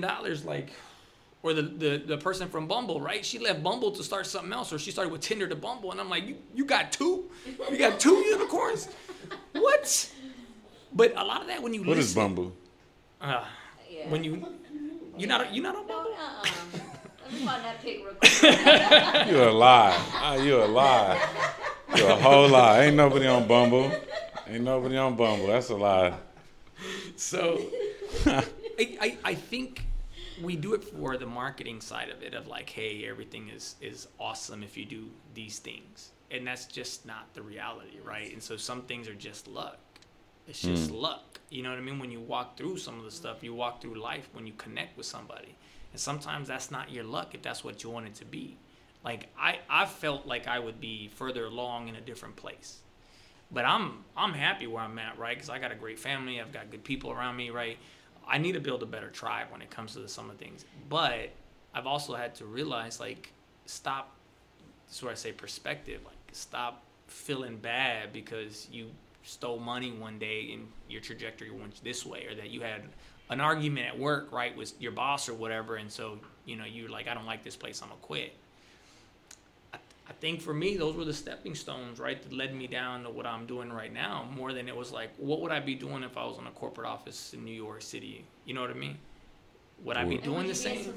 Would I be doing, I don't know, right? I mean, and again, I won't say that I wouldn't be, but I'm just saying, though, like, where I'm at, with what I'm doing, like, that's me, you know what I mean? Like, that's just, I told my wife, like, I just don't think I'll ever want to work with, like, super wealthy people. Bigger money, but it's like, yeah, I don't get the satisfaction of, like. Is that why you don't want to do my taxes? You don't want to work with the super? I'm just joking. So, what's the law on that? How long do I actually have, for real, like, no joking aside, how long do I have to file my taxes? So this year, Texas is extended through 6/15. Right, because of. See, I knew it was June 15th. Yeah, I'm talking to myself as well. You need to. Yeah, you need to. Texas, Louisiana, Oklahoma were extended right through 6/15 because of the blizzard. Easy. You just have to just upload everything. Thank you. It's so easy. I forgot my login and password. I forgot my login and password. I have a whole folder just for you. That's what I was telling my wife. Like, we got to emphasize that a little bit more because everybody went to virtual, right? H&R Block and stuff. And so everybody's like, yo, and I'm like, I've had this thing for 3 years. Yeah, you have. And not me necessarily, but the programs that software, I got. Yeah. But it's like, man, because I got people that are like, oh my gosh, what am I supposed to? I'm like, no, slow down. Like, send you the login. You upload, JPEG, you could, PDF, Word, Excel, like whatever, you answer your stuff, you good. And they're like, it doesn't make sense to them because they're used to like showing up to H&R Block or whatever. And they're done, and it's like, and so like if I'm not backlogged, like this year I was backlogged because I just had a lot more stuff, you know what I mean, and more complicated stuff. See, I was trying to keep your plate less full. That's what I was doing. I was like, look. You holding me back? I was like, look, man, he's got a lot on his plate. Let me not. Yeah, I'm not trying to work till June 15th. Well, I'm not trying to pay until June 15th. That's the thing. So I'm glad you said that. I think a lot of people, this is us in the education part, man. Like I said, like for me, I'm always trying to figure out like what I can do a little bit better because I don't want people to show up, right? Like, I want this relationship. And I had one client that I had to fire this year because it was like, you work for me. I'm like, no. I mean, not in so many words, but essentially that's what it was. I'm like, no. I didn't go to school for all this. Like, your fee, your little fee, is not enough for me, like, at all. So staying connected and building that relationship so people know that you are accountable for these things. But I tell people, you don't have to wait because you owe. Get them done so you know what you can owe and you can plan for what that is. Which is a smart thing. The smart thing. People, Now, That's true. What? now we have a month to get our. People want to show up at June and then you're like, yeah, you can owe $25,000. What? Why? Okay, first of all, don't hit me with that. No. Please don't hit me with Well, I that. think it's like the same thing. Like I hear a lot of people, they get hurt or they're sick, they don't want to go to the doctor because they don't want to find Yeah. out. But I'm like, me, Oh, I've man. been through so many injuries. I want to know if my leg is broken right now. Do they have surgery? How long is it going to take? Like, I just want to get this stuff, the That's plan out true, of the though. way. That's Oh, I'm opposite. Like, I'm the completely news, opposite of the that. news, Yeah, it's but what it is. but that's such a valid point. You know, you want to plan for it. Like, okay, I owe this much. Let me start chipping it away. But you rather said than- you said something good right now though, right? It's like I want to know in the now. And so what you were saying earlier, when do people know about changing, right, making those decisions, right, to go left or right in that fork in the road? I think people tend to procrastinate on these things. Why? Because we fear the unknown, right? Fear that information. Oh, absolutely. Comfort zone. But I just don't know if it's always comfort zone because I think some of it's like you don't know what you don't know. And so Oh, if yeah, you try to absolutely. address some of those things to understand, like I was saying with the strength finders, and you're like, oh, okay, this is a thing, or a few other things. Like there's a couple of really good books that I like. No, we're not on that segment yet. We- Don't tell us your book yet. We give people a better chance of understanding the information now and having the time to plan for it. But when you're saying it is a comfort zone because you say, I agree, you don't know what you don't know, right? But again, we're on the information age, so you can know. But people don't want to do. I tell the story all the time. Yeah, people don't want to do something they're not good at. Like if I was good at football, right? If you were. I'm good at coaching. I'm a better coach than I was a football player, right? Like, I love coaching. I want to keep doing coaching. I would coach football to as long as I can. But if someone's like, yo, we'll pay you $5 million to coach a soccer team, I'm like, no, I'm not taking $5 million to coach a soccer team. I'm 'cause pretty sure you would say like, for how long first? Well, no. Then you I- call me up. We'll make sure that we take care of Like- take care of that Hey, business plan. Amber, like, for you. I'm gonna call my CPA guy. Don't worry about them taxes. Go ahead and file. I just got a $5 million deal. We're good. I paid. But people don't want to do things that they're not good at or don't know, right? And so instead of seeking that information, For $5 million, I would learn real quick. okay, maybe I said too high. No, I get what you Say I'm say listening. say I got no. You're good. Say I got paid the same amount. If they say, hey, we'll give you the head coaching soccer boys team. Right. I'm not comfortable with that. I don't know enough about that. Now, could I go do my research and learn? Absolutely, I could. But people in life don't want to do that. Because they're that's not what they're good at. I don't believe I'm bad at relationships. No, stop. Okay, stop. I know this is y'all's podcast and all, but hold on. So You daggone right. I don't. It's a show, by the way, not a podcast. Okay, sure. I'm sorry. Yeah, man, I totally disagree with you. Disagree on what? So I think first of all, you got to put people in the right place. You're absolutely right. Like, don't go coach soccer, right, if that's not what you're meant to do. You know what I'm saying? Like, Yeah, that's absolutely. the thing. Like, for sure. And corporate America says it all the time. Put the right person in the right job, right? But we need to do that out here too, right? So, what are the right friends? What are the right things? You say one thing that I'll also disagree with you. Like, we're in the information age, so you should know. That's not true. It's not true at all. When the vaccines were coming out and people were trying to look and get online, they didn't know where to look, despite how much information was coming out. So, there's a huge discrepancy, huge gap right now in this information digital divide. Like, it's a real thing. It's there. People on the West Side that don't have access to, you can't just pull up your phone. We have some privilege when it comes to that. You're right. But saying, if you're not good at something, I think that we need to look at that conversation differently, right? You can't just so like a Tim Duncan, right, that quit swimming because the tropical storm damaged the pool and he decided to do something else, right? But there's more than the Tim Duncans that got redirected, right? He decided I'm gonna go be good at this, and he had the encouragement. Again, I'm gonna emphasize that encouragement behind him to go and be the best, right? That he had. Maybe he just had natural ability to do some of those things, but when the reality is that the world is not all Tim Duncans. When we decide and go out to do something and fail at something, right? People look at that and we wear that badge of like, I failed. And we don't look at that badge to say and change the narrative, hey, that's not your strength. Your strength is not delivering packages in Amazon. Your strength is being behind the counter because you're a people person, right? You need to be this or this. And we don't get to evaluate that. We don't do it in high school, which we should. I think leadership programs need to be in high school so that they better understand themselves. Because that's where the coaching always came in. That's why the coach was the most important aspect. You had teachers that stood out. Mr. Sumter, right? A couple others that stood out. The others just showed up. Coaches didn't show up. Now, coaches will pick out, because I remember this, right? Yo, I'm going to go with this dude, and everybody else is just a body. And I'm like, man, I'm showing up every day to work. But you're right. He's a little faster than everybody. My stats weren't bad. I was just small, right? My 4x100 was good. My 4x400 was good. Like, my shuttle was good. I just wasn't the biggest guy. But I started playing it, when I was a freshman. You know what I mean? Coaches, some not going to invest in you. That's a big problem for me because I could have been that kid, right? I was never going to go anywhere. So I was happy that wasn't a thing. But there's a lot of kids. You weren't built for jail. You weren't built for football. Yeah?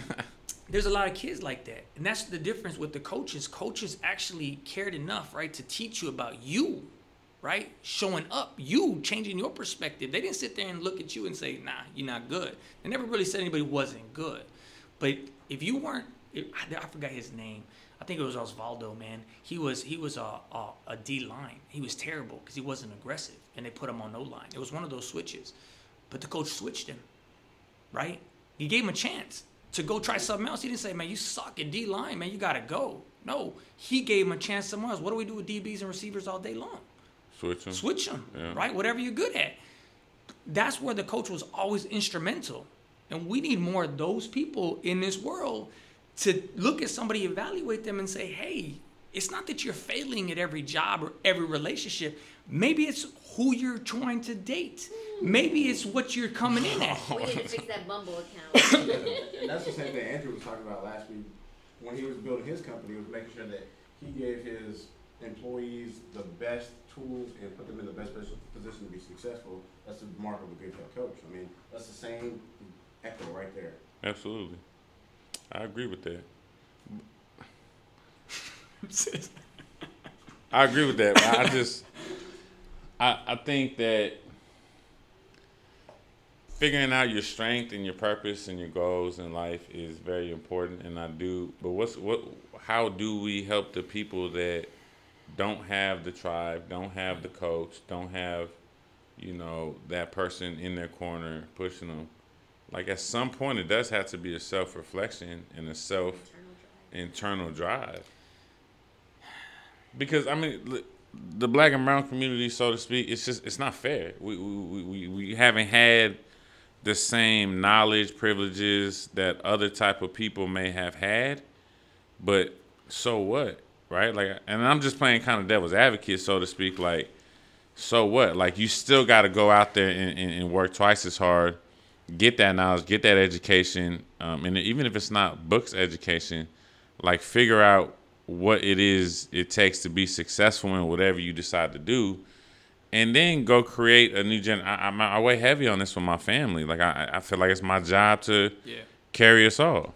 That's why I went to Houston, because Mexican Americans, right? Like we don't leave this little spot, right? Some of us, if you look, man, look at some of our friends, they still live in the Heritage Farm area. You know what I mean? Because that's just where they grew up. Yeah. They didn't know, right? Like I live in Stone Oak, right? And there's this like, right? Oh, you live in. I went a couple times to deliver some documents. I'm like, dang, bro. I want a better life for my family, right? Absolutely. Northeast side has some really good schools. I'm sorry that North side, you know what I mean, probably second best. I'm sorry that Judson got it is what it is, though. It's facts and it's data. And if you want to change that and argue that, then change it. And you said, I don't want to get into the political side, but I agree with you on the black and brown, right?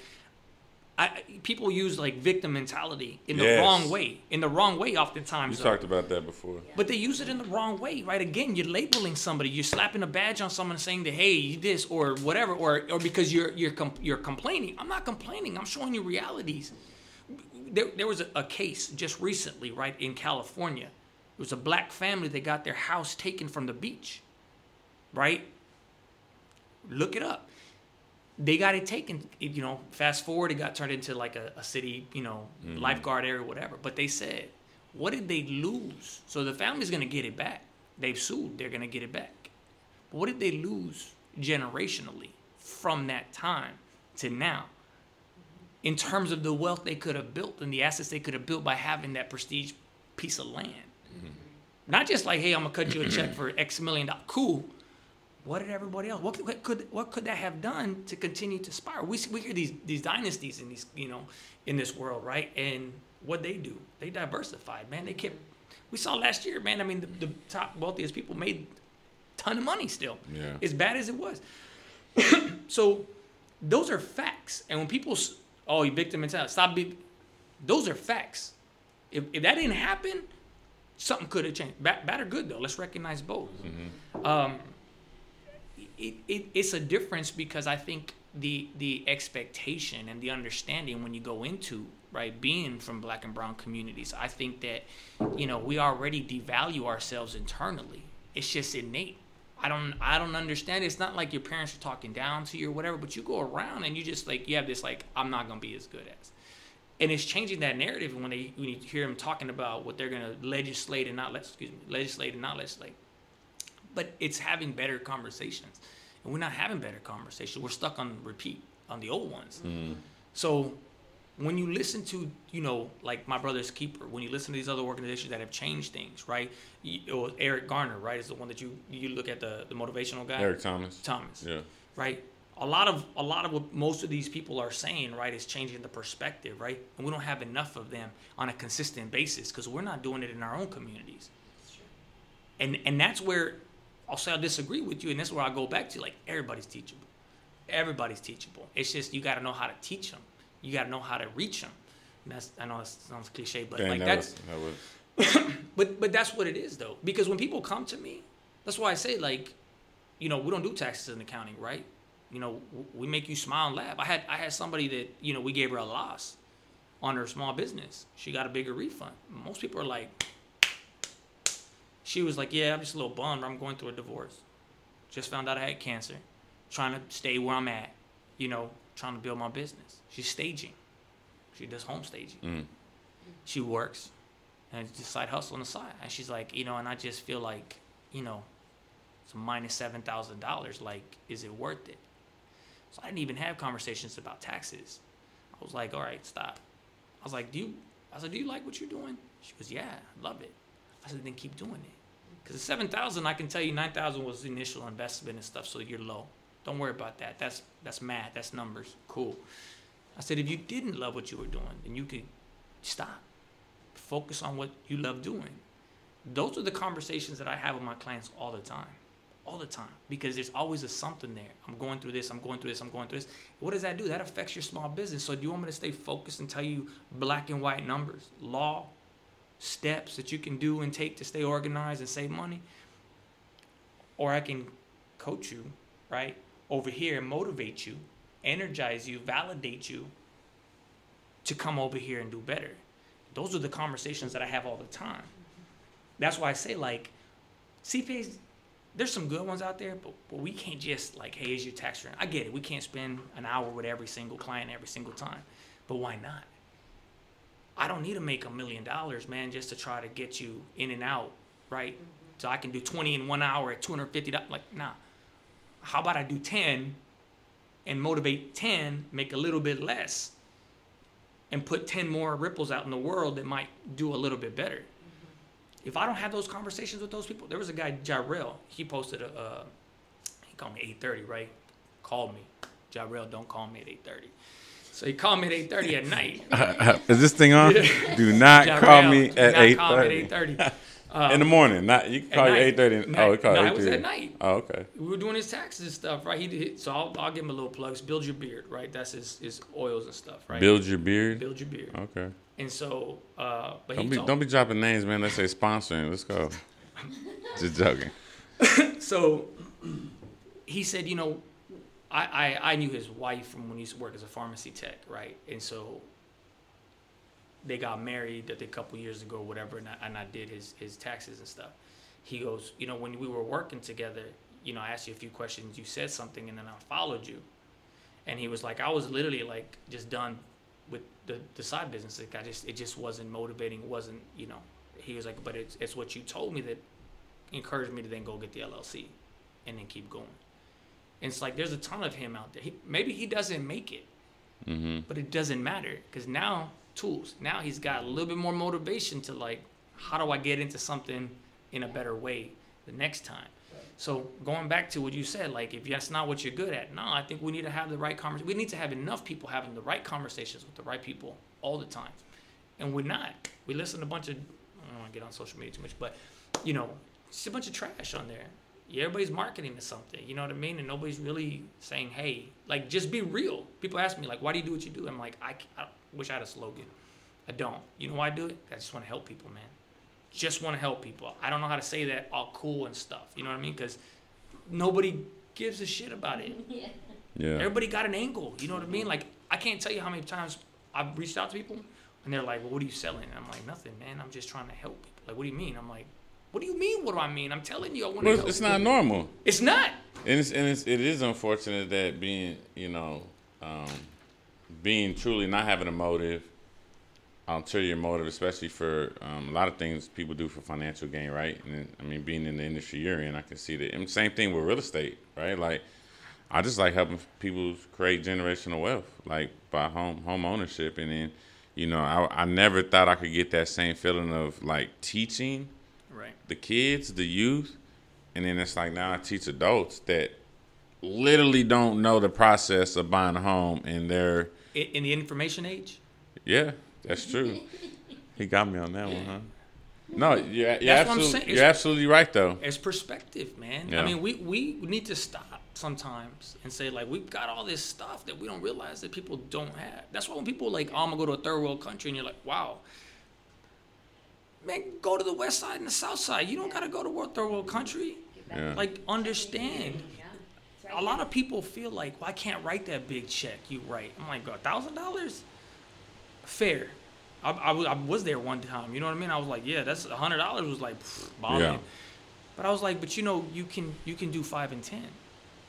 Really? Yeah, it's called micro donation. You're making a difference too if there's enough of you. What happened to GameStop? You know what happened to GameStop? GameStop got shorted, right, by the big companies. They shorted 110% of their stock. I mean, we all know that 110% isn't real.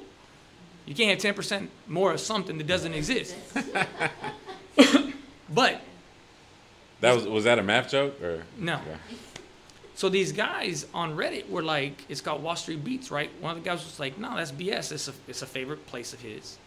And so he ended up getting millions of people to go out there and buy the stock at a higher price to drive the stock up. Because it was sitting at like $6-7, something like that, $2. Drove it up to $200. The dude made millions, but that wasn't his intent. The power behind that was that he motivated all these mom and pops. So this billionaire hedge company basically got bankrupted. $4 billion bankrupted for their miscalculation because some dude said, hey, that's BS. Let's all go. So millions of people bought 10, 20 shares at $200. And it's still sitting at like 160 right now. So that power in numbers, the micro donations, people are like, nah, that $5 ain't going nowhere. No, it is. And we all need to be thinking about that all the time in changing that conversation in that narrative of you can contribute. Just because you can't go down there and you see someone's house falling apart, you don't have a hammer, the skills to do it. Don't mean you can't call somebody. Don't mean you can't connect them with somebody, right? I think people feel like if they can't contribute, then there's no point. And it's like, nah, there's always a point. I saw a good movie the other night. This guy was Arkansas Razorback. He was a lineman. I forgot the name. It's a Cheaters or something. It just seemed like a dumb name, but that guy motivated everybody around it. I think I've seen that movie. Yeah, I forgot his Hollingsworth or something like Yeah. that. So that dude, right? They started calling like processes after him, right? They're like, oh, that's Billingsworth style, right? Like into the program, and it was like, that's what we need. Like, there's not enough of those people because not everybody feels confident enough to be those people. And we are. Everybody in this room has a unique story, right? Everybody in this room has those life experiences, right? And as long as we continue to have the right conversations with people, you continue to change that narrative. That's why I say, like, the hardest struggle for me is going to be changing this narrative about finances and accounting. Because we've seen it. It's old age, right? Like, you had your financial advisor guy. Same thing. People don't want to invest in themselves. It costs too much money or whatever. So then how do we change that? How do we figure that out different? How do we get you to go to school or go to the right schools or magnet schools or trades, right? Stop with the going to college trades. Go to a trade. Start a business. But put yourself in a good spot. The other part is the tribe. How do we make it welcoming for people to go and ask for help? We don't. Especially the brown and black community for men. Men have it hard. And we don't talk about it enough. It's May's Mental Health Awareness Week. And we don't talk about it as much, right? Because it's a weakness. It's a stigma. Right? It's a failure. Cultural thing, too. 100%. All day long. Because that's what we were don't cry. Don't cry. Right? And you're like... Did you? No, I give you a reason to cry. That's the thing I grew up on. Why are you crying? You want a reason to cry? I'm like, I'm just emotional, Dad. You know what I'm saying? Like, I stubbed my toe. No, but I stubbed my toe. No, I mean, I think that's a good topic that we can talk about because I fight that dynamic in my tribe, so to speak. My family is like, I'm the weird, deep thinker that's always like trying to push us to be greater, and it's like people are comfortable, and it's like it frustrates me, like it drives me crazy because I'm like, nah, you have this greatness, you have the capability, you have the mindset in you, like you're way stronger than you think you are, but maybe I'll come off kind of sunny when I say it, but no, that way. But I think for you though, even though situations like that where you may think that you're not making an impact or you're not getting through, I guarantee you those seeds are planted. I guarantee you they reflect back to moments of conversations that you've had with them about, so, don't get so hard. It's a heavy burden to bear though, like, but I had to talk to my aunt last night and she was just like, it's not your job to save everybody. And that's how I used to think with the kids too. Like, you want to save all of them and you can't. Like some of them, and then the craziest part is like you think you're impacting some, and then you got some like, I always, not to categorize people, but you got like kind of the gothy kids, the kids that like don't talk, super introvert, don't say nothing in class, and then you get this note from them on Thanksgiving like, thank you for changing my life. It's like, dang, I didn't even know you were listening to me, like, But sometimes always listening. Yeah, I mean, yeah. It's just hard to fight that because when you do have a passion like that we have, that everyone at this table has and everyone in this room has to make an impact, I mean, because that's the whole point of the show, right? To make an impact. If it's the 30 people that are consistently watching and subscribing, like and share, you know what I'm saying? Then it's cool. Like, and we've talked about it before. I always like, man, do I want 1 million followers? Do I want to change 1 million people's lives? Absolutely. But it may not be for us to do that. So I'll tell you this, right? So you hit on something, right? This is personal for me. So a big part of like the other parts that I stopped talking to my family was, because it's not, it's not showy to say that, right? Everybody wants you to have everything put together, and then you have this like family unit and stuff, right? And so then it's like, well, then something's wrong, right? I would show up. That would be the conversations, right? Somebody's upset about something. Somebody's struggling somewhere, right? And you're like, hey, well, let's do this. Let's try that. Talking to the nieces and nephews, right? Of like, hey, you got to do this. You got to start. Oh, it became like Robert's lecturing. You're always lecturing, And I'm like, I'm not lecturing. You know what? I'm learning something that y'all don't know. You could choose to take it if you want to. You could take some of it if you want to. But listen, it became that so much that it was a burden on me. You know why? Because I would walk away and I'm like, is something wrong with me? Do I have all the wrong answers? Nobody's listening to me. Like, and I wake up with motivation, right? And then it's just like, it'll just get sucked out of me.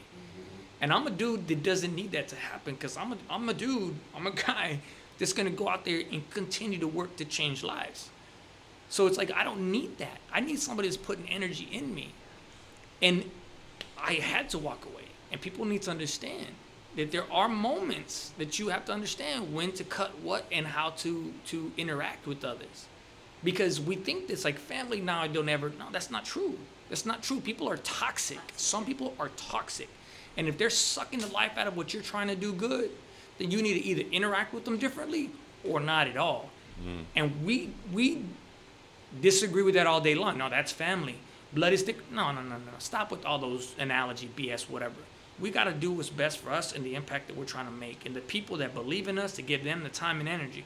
Because if you're going to go home and complain, or in your friends, then you just wasted 20, 30 minutes, hour of their time on something that bothered you over here, rather than just staying outside of that circumstance. You know, and it took me a long time. Like, these last 7 months have been like eye-opening, because I used to just carry a burden of like, man, I'm not good enough. I got these great ideas, and like, it's not working for me. I'm not getting promoted fast enough, right? I'm not connecting the way I thought. I'm like, man, if someone could just hear my story, if I could have that happen chance moment as I quit, I started having more of those conversations with those clients.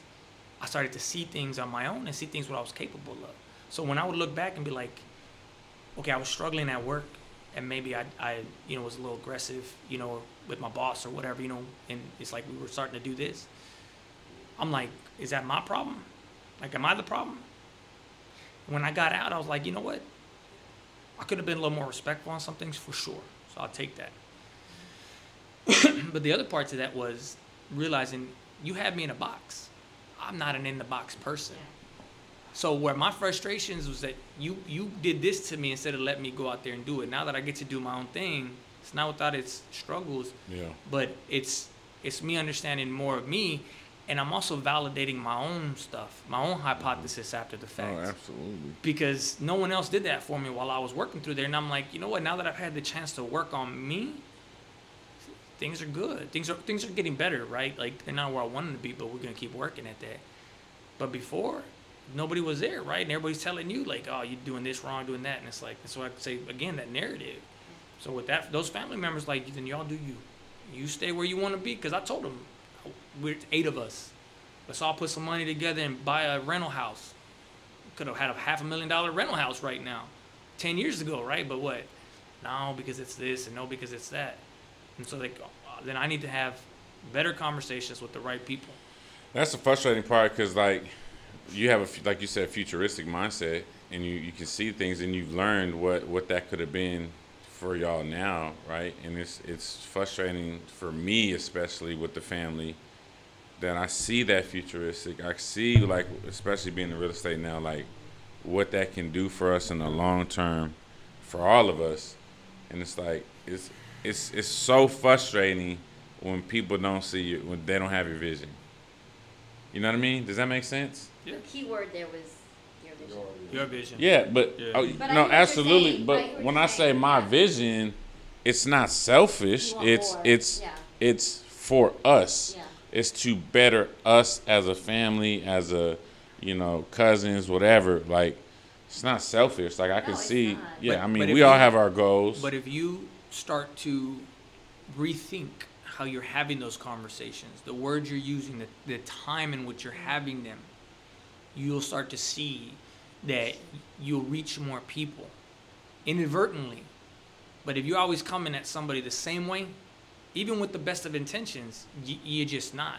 Yeah. So I have a real bad dynamic, not bad, but my dynamic is weird. It's my wife. And people think we got it all put together, and it's like, no, we don't. We have conversations every single day about something, right? But a big part of that always is how do we separate the wife from the business? I mean, if I ask you for some help on something, and then you just like, I had the kids, and it's like, well, do I get mad because of the kids, or like, is it business? So it's funny, but it's real. These things break up homes all day long. Yeah. So I was like, you know what? We got to create the structure. So hey, I know this sounds weird, but you know, if you show up to the office, knock on the door and make sure I'm in a good spot. I'll do the same with you. I'm not gonna just drop, hey, I need you to do these 5 things in the middle of something. Tell me when the best time is to talk to you. And I've had to change that. We're still working on it, but I had to change those conversations, right, so that it doesn't feel like I'm her boss. Because she's like, oh, I'm equal. I'm like, well, it's not that you're not equal, but I'm representative of the brand and the license. So by default, we're not equal in that respect. And people are like, oh, but that's your wife. We're not talking about that. Not business. We're talking about the structure, because you walk away today, it's still me. Yeah. If I walk away, it's non-existent. So how do we create this dynamic to where it is about a business and we're treating each other with meetings and other stuff versus it just being free-flowing? Yeah. So that I'm having the right conversations with you about the right things with you and not just, you know, doing them my way. At the right time. At the right time. That's good. Maybe more intentional. Definitely Yeah. more intentional. Yeah, I mean, I think, I'm learning a lot today, especially from the things that I'm going through in my own life right now. Yeah. So that definitely helps. Did you have something? I didn't. You talked about the men's, what is it? Mental health. Mental Well, health. May is mental Yeah, health. man. I didn't even know that existed. Because they're trying to do a better job of normalizing it, right? And I don't want to say marketing it, but promoting it, right, in a sense. Because you need to talk about it. We don't. We haven't, right?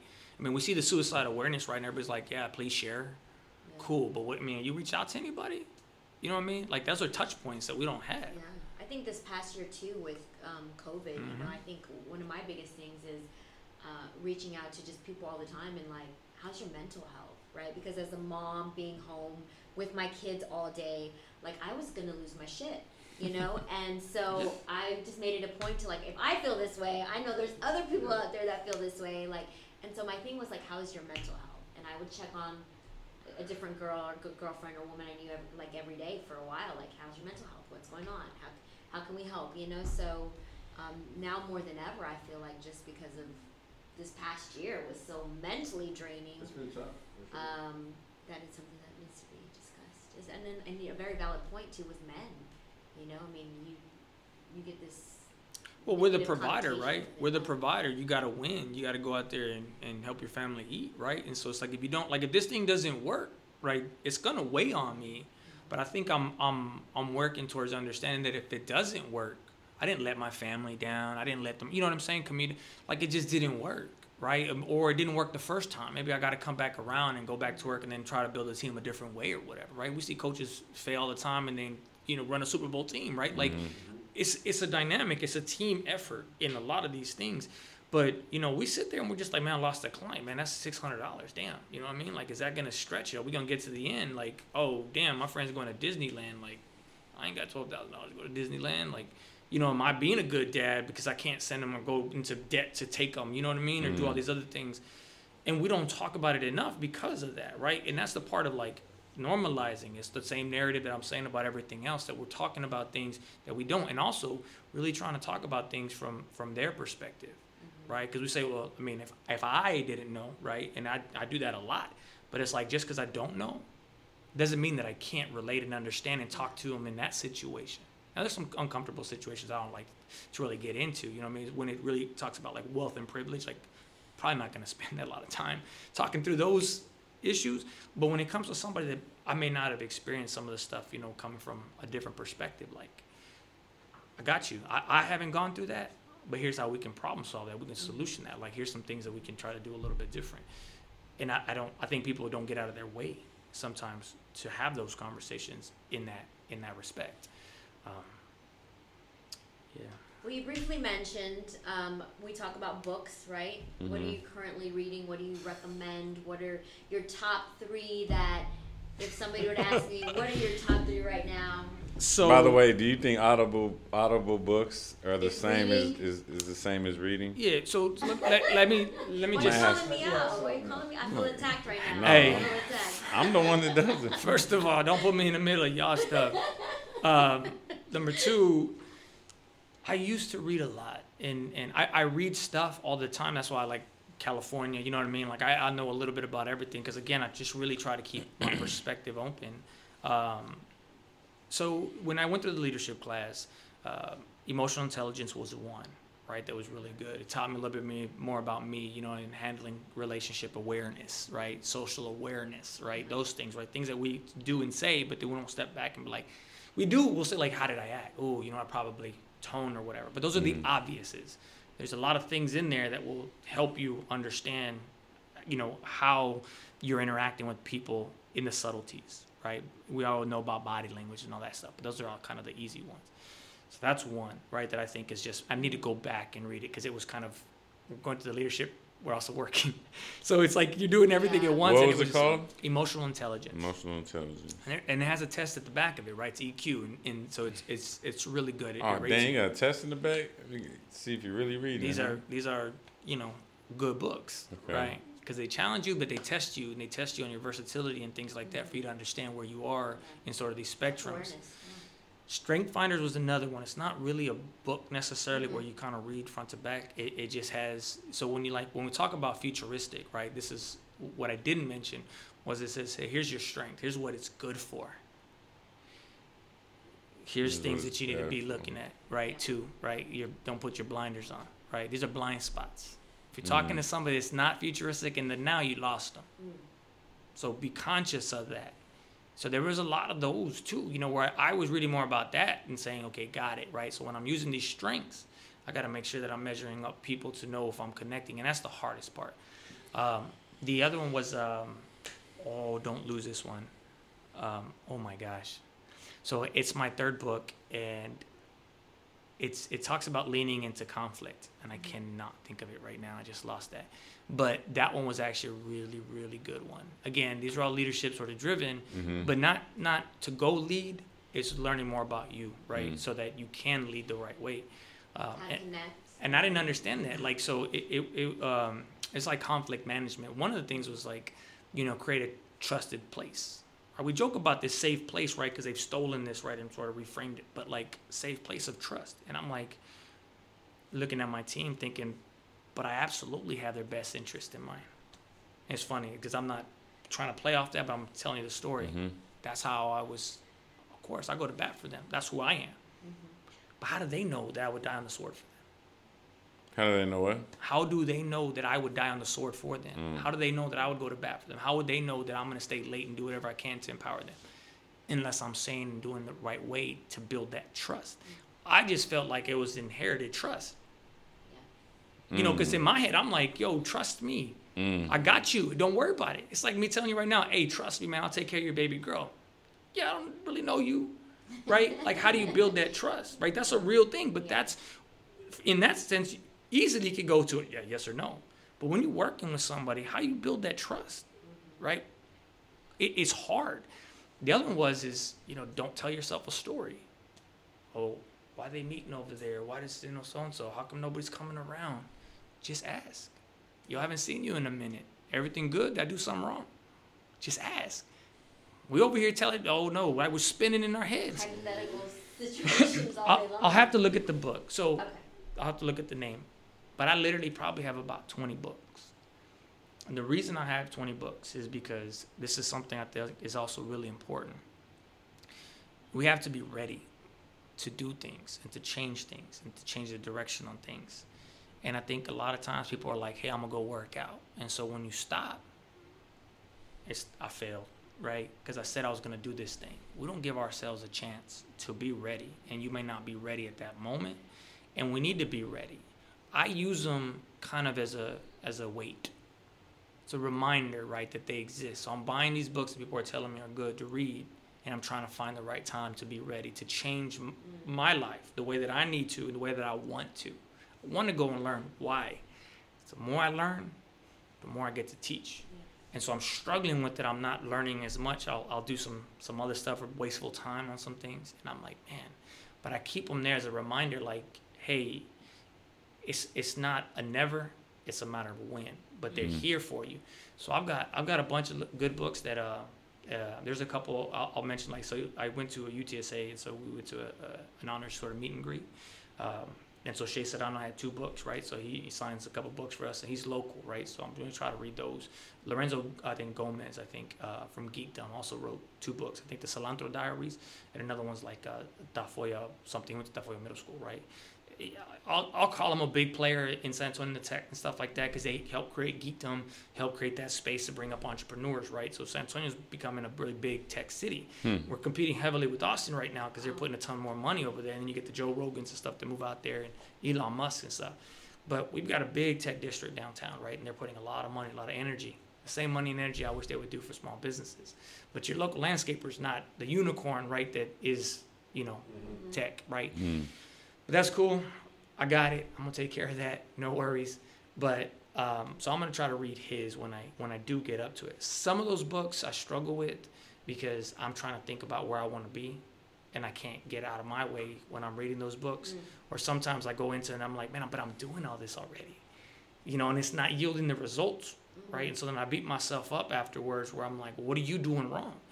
So I'm like, well, then I'm not ready because I got to figure some things out of me first to come back and then take that knowledge in the right way. It takes a lot of self-awareness to kind of have that mindset that, okay, this isn't my time or my season, and in this situation it's just literature reading, right? But I mean, we can apply that to so many different things, it's just, rather than just saying I'm not going to do it or screw that book, no, let me just put it back here on the shelf because obviously this is not the season for it, this is not the time for it. So. Trying to build momentum. Right? Trying to build momentum. That's why I say, I'm going to do a better job this year, and trying to connect and go out there. So I reserve my Fridays to meet people, right? Like I'll work. I'll do some stuff, right? But I'm not doing heavy stuff. But I'm trying to Zoom, people in the city. I followed some district races I don't even belong to, just to get to know people. I did the Pearl, right? I did a few others and stuff because, we got, I'll give myself a little plug, right? The San Antonio Hispanic Chamber of Commerce, right? So my wife got into LLI, right? Which is Latino Leadership Institute, right? Into their leadership program. And she got denied last year, but she showed up this year, right? To get in there, we did a better job connecting with people. I, by default, in a sense, also applied to the Alex Briseño, Leadership Development Program as well. So I was, lucky to get accepted. They haven't released the announcements yet, but they, message us individually. Honestly, that's probably going to be more work than than what we can handle right now with everything and then the business. But we're doing it in a way to learn what their leadership program is, take away, and also connect with other people. But trying to build that momentum in a sense, right, that helps us grow so that we can teach others a different perspective. But I do all those things, again, not for the, accomplishment or whatever, just really trying to do a better job being a servant leader because I feel like I connect with a lot of people. And I haven't done a good job in showcasing that so that I have more people that can show up to me and say, hey, Lynn, let's help me with these things, right? So I try to have better messaging out on my social media, right? I stay away from the political stuff, which is super hard sometimes. No, you a lie. I see you post. No, I haven't in probably about a year and a half because I knew that I was alienating people. And I don't care which side are you on. I mean, I get the extremes. I don't mess with you all day long, right? But I realized I was probably alienating some people that could very well help me, and I could very well help too. And I need to be part of the solution. That's great self-reflection because I think everything today in society, especially when you talk about politics, is like you either one side or you're right, so you either left or right. You don't there's no in between. Like you said, it's all black and white. You can't agree with one part and agree with another part. You have to be this supporter or that supporter. No, that's what I'm saying. You can, but the way society is, and it's we're pinning each other against each other. But you know why and where we're doing it? On social media. Because when you talk to somebody, so I'm part of the HOA, right? And I met some people. See, I'm neither liberal nor Democrat. A liberal or Republican or whatever, right? It doesn't matter. To me, I'm not. People are like, nah, but you're more this way because I care. I'm Democrat because I care. No, I'm not. I want to be fiscally responsible too. I want all these things. I want a better world, man. I don't care how you figure it out. Just get it done. So when I was on the HOA for 4 years, right, I met a lot of people from different walks of life. Good people, right and left. And I'm like, if you talk to somebody, most often they're going to talk to you. And they're going to understand because we used to do that. You get on social media, it's vitriol, bro. It's mad. Everybody mad all day long. You can't say something the wrong way because then everybody jumps on you. We got people from high school, dude. You know what I mean? I won't name names that have just gone off the rails. And it's like, yo, we all grew up in the same place. Why are you acting like you different all of a sudden? Because you had a different journey. Like, I got called out because I didn't go to the military. And you think you're too good for me? I'm like, what? I know exactly what you're talking about. Because I went to college. I was like, do you know what I went through to get to college? Bro, I almost didn't make it to college. And you had everything handed to you the minute you walked in to the military. No disrespect, but it's like, we got a program for you. And you just follow the program. Right. I'm like, I screwed things up for myself, bro. Nobody was there saying like, hey, let's bring you back to this program.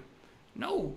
No, I mean, that's how people are, though. Like, don't understand people's journey, don't understand what you've been through. Just talk to people. I know when I posted that picture, you sent me a message and you're like, I love that you're sharing this. And because for the longest time you didn't talk about it. No. For the longest time it wasn't part of it. It was part of your internal demons. But you go out there and you share that and people are like, yo, really? Wow. We don't share those vulnerabilities, man. Absolutely.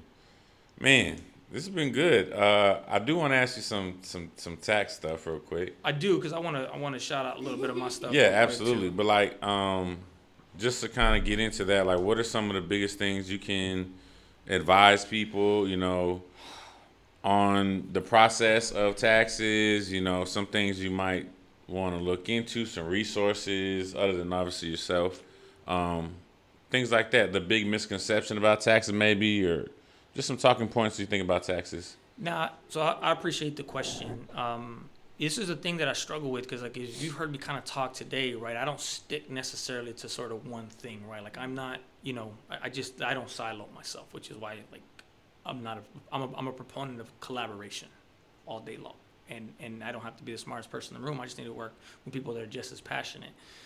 So I struggle with trying to connect at that level, right, with that taxpayer that's coming to me and they just sold a house, right? And they're like, all these things happened. And I'm like, okay. And then I'm like, that's not even that hard. Like, that's nothing even really happened. But to them, it is, right? Mm-hmm. So trying to do a better job of understanding what those pieces are. Some of the things that I'll tell you. So we're going to talk individual side for a minute. The individual side, I think people just need to be aware of what opportunities there are. Right? Everybody wants this magic bullet. And I try to do a really good job of explaining to people, you know, the breakdown in their tax return. Because often what you see right now, and I'll go back to again, because I'm going to keep repeating this until it's normal, the traditional CPA firm, right? Or the tax prep office. You can't do that anymore. We did that last year with PPP, man, and people screwed it up. We did it this year with the new tax credits coming out. And people don't know what they're doing because everybody got a side hustle. Every time I get tagged, you know what I do? First thing I do, I look at everyone else who got tagged. You know why? Because I want to see. Who are they? What are they doing? What messages did they got out there? What is their intent? Is everybody just got TurboTax and they doing your thing on TurboTax, signing up with an account? Or do they got their software that they've invested time and money into? So it's important, right, to work with knowledgeable people. It doesn't have to be me. It's people that you're comfortable with, right? Absolutely. So on the individual side, there is no major tax breaks that we're not already aware of. So it absolutely irritates me when I hear like maximum refund. This dude got me the most. Oh man, bro, that guy got you what you were afforded. Like if you showing up to somebody, right, and they not trying to get you the most, you need to walk away. Yeah. We do that in why is that about tax guys? Like why? Like if you say like, I got a CPA guy, is it good? Like it's gonna give me the most money? Yeah, like all the time. Like I mean, nah, bro, he tries to give you half. I don't know. I think he's gonna do it the legal way of what is allowed. I'm not sure if your other guy is not doing that. Yeah.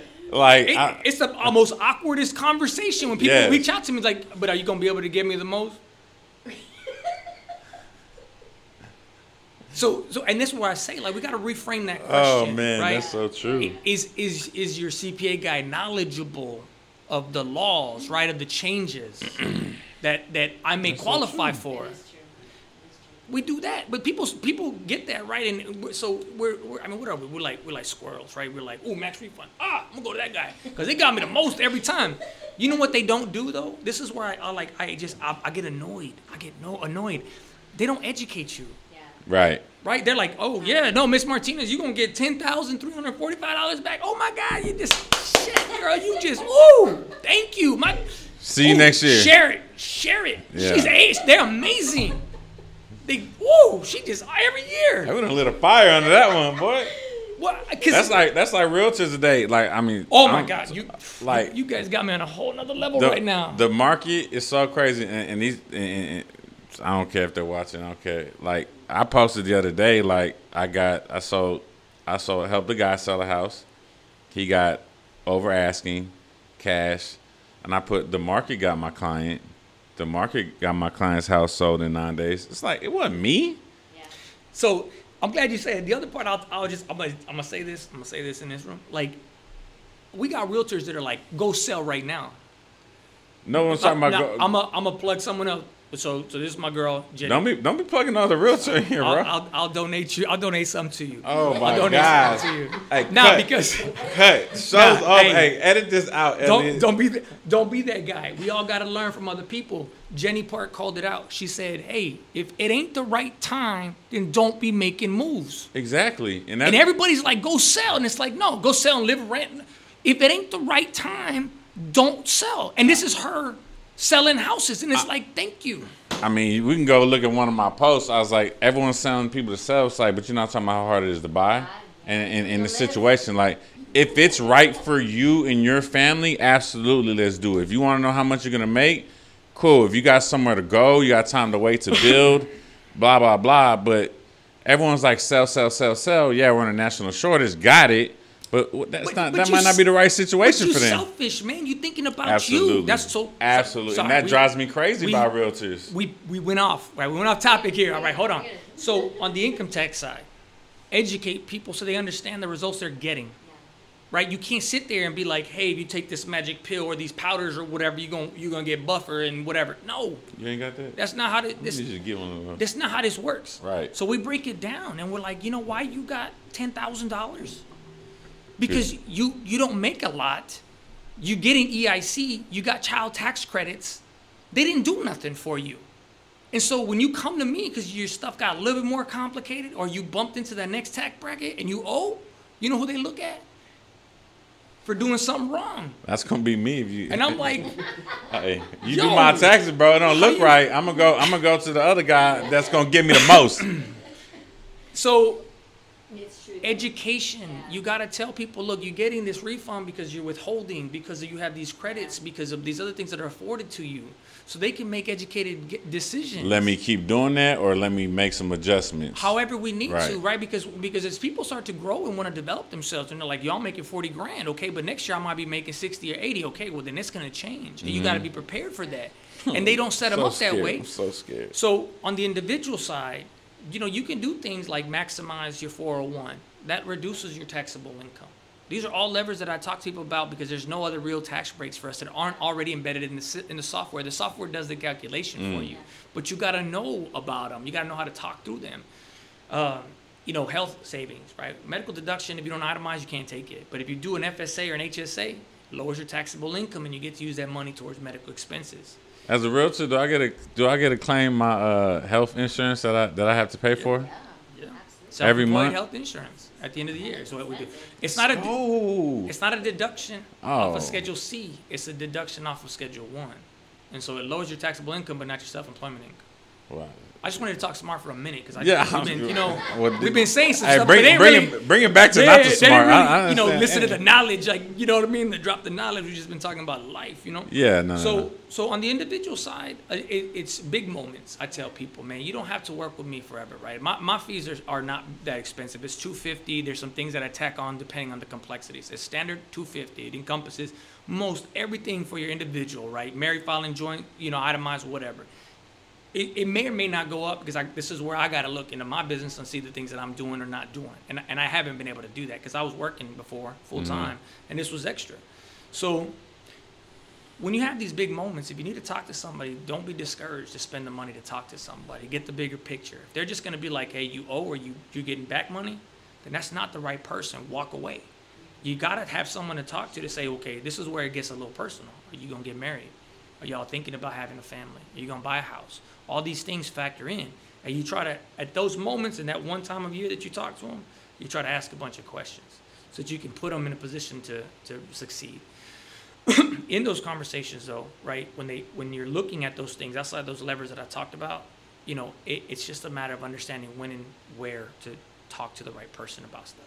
From a small business side, and we're talking like Schedule C's, right? These are just... What is the Schedule C? What is so that? Schedule C means small business. Okay. It means that it's not a separate legal entity, right? It's within your personal return, and so whatever the results are going to flow into your W-2s and everything else together. Okay.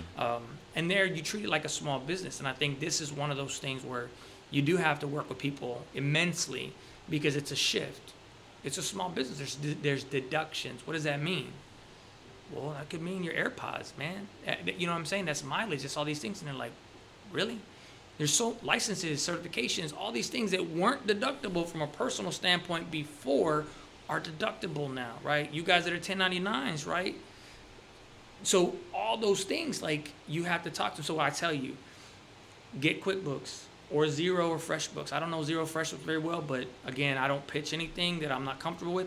But I'm going to get educated in those or hire someone that is, so I can offer whatever works for the client. Or I say, look, do the poor man's version. It's Excel. Download it every month separate your accounts. Business account should be a business account. Don't mix anything personal. Download it on a monthly basis. Run the tape. See where you are, right? Income deductions. Do that for 12 months. You kind of have your financial statements. You don't have to incur the cost of the software and all that stuff if you just start now. Oh, QuickBooks is where it's at. But not everybody's got it, and I get it. 'Cause I was a little critical at first, too. But it is an investment. People need to understand it. You can write that off, too, though, right? Like the monthly investment. payment. Yeah, but, you can't write off what you can't make, right? So Right. you got to find alternatives for people to stay, organized. Yeah. Keep your stuff, stay organized, understand your business. Honestly, the most important part of all that is talk to somebody. So a lot of what CPA guys trying to do is have those conversations that people don't want to have. I know I can't talk to everybody, but I'm trying to put that content out there so they know to talk to people, so that they know before they get started. A lot of times businesses will come to me at the end, and then there's nothing I can do because it's already been done. We can only plan forward. So if you made money, even though you don't think you made money, and you owe $10,000 in taxes, but you're like, but I didn't make no money. But that's not an argument for me. I'm only showing you what the results are. Because you didn't talk to me, there wasn't a whole lot more we could do. Let me put our conversation out there like this, because that's what's going to happen next week. When I talk about stuff, like, I feel attacked.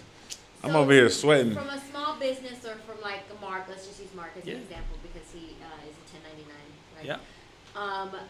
Is it beneficial, the best way, I know that you use QuickBooks, right? But let's just say that's not an option.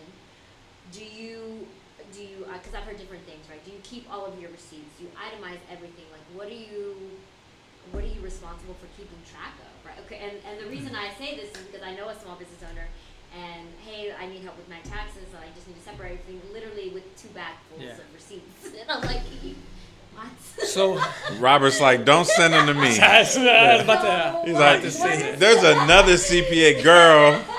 I'm the CPA guy. For people that just don't know, right? Because there's like, keep your receipts, and now here are my receipts. What do I do with them? And thank you for that question, because that's probably content I got to put out, right?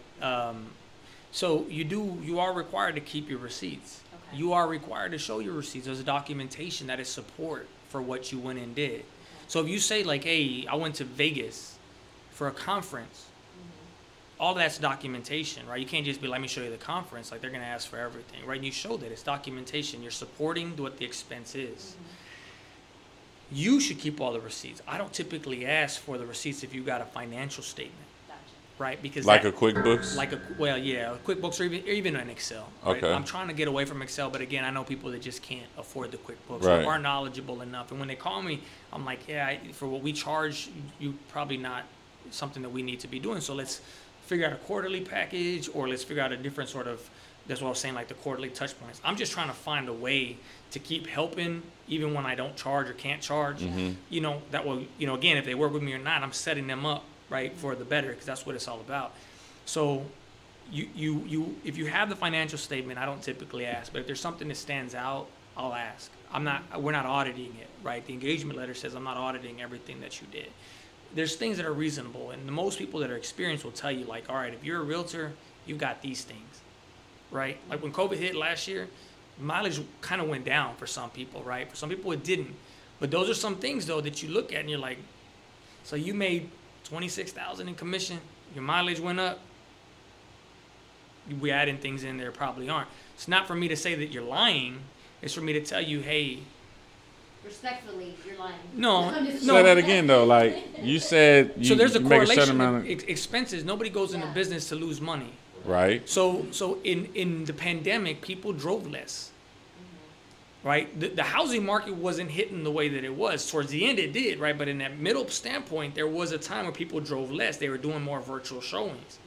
So I'm just saying that if you show, I'm not saying if you show up with a $200,000 1099 that your mileage didn't go up.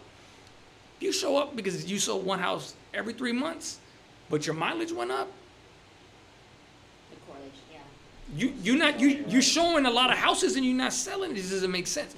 But That does make sense. That's Hey, not necessarily in the market that was starting to exist. But I was busier during the pandemic. That like it really propelled my business. But again, I'm not saying across the well, I board. feel attacked. That's what I'm I'm saying. saying You're the exception. when Oh my bad. I thought we were talking about my when you're taxes. evaluating people, you look at that because it's also Okay. it's not to call people out. It's to make people Absolutely. aware, and you have to have the documentation that says, "Cool, you drove more." If they ask you, you know what they're gonna ask you for? Your listings. Show me what houses you went to. Show me why your mileage went up. Yeah. If you don't got it, they're gonna deny it. Yeah. So I'm not gonna call you a liar and say you did do something, but I'm gonna give you some. good. Oh. I'm gonna give. I'm like, nah, bro. I got them in showing time. I can download that Which is report. helping Like, them which be how many prepared houses? Which is for helping what them may be come. prepared. Yeah. Or Setting them up. mileage is one example, and in your profession, it's a big part of it. But there's others that people spend a lot of money on, and so you're like, hey, I know you can write off meals, but you're writing off too many meals. Like you're not investing back in your business. So if you're writing stuff off as personal, right? There's already a 50% deduction, which changes this year, by the way, For this year or for this year, 21. But I'll just stick 100%, right? to 100%. Uh-huh. I'll stick to the, right now is that if you're putting in personal stuff, then how do you really know the results of your business? Right? Because you're mixing stuff. Because you're trying to write everything off like all these corporations do. They do, but they do in a legal way. You just spending money to spend money.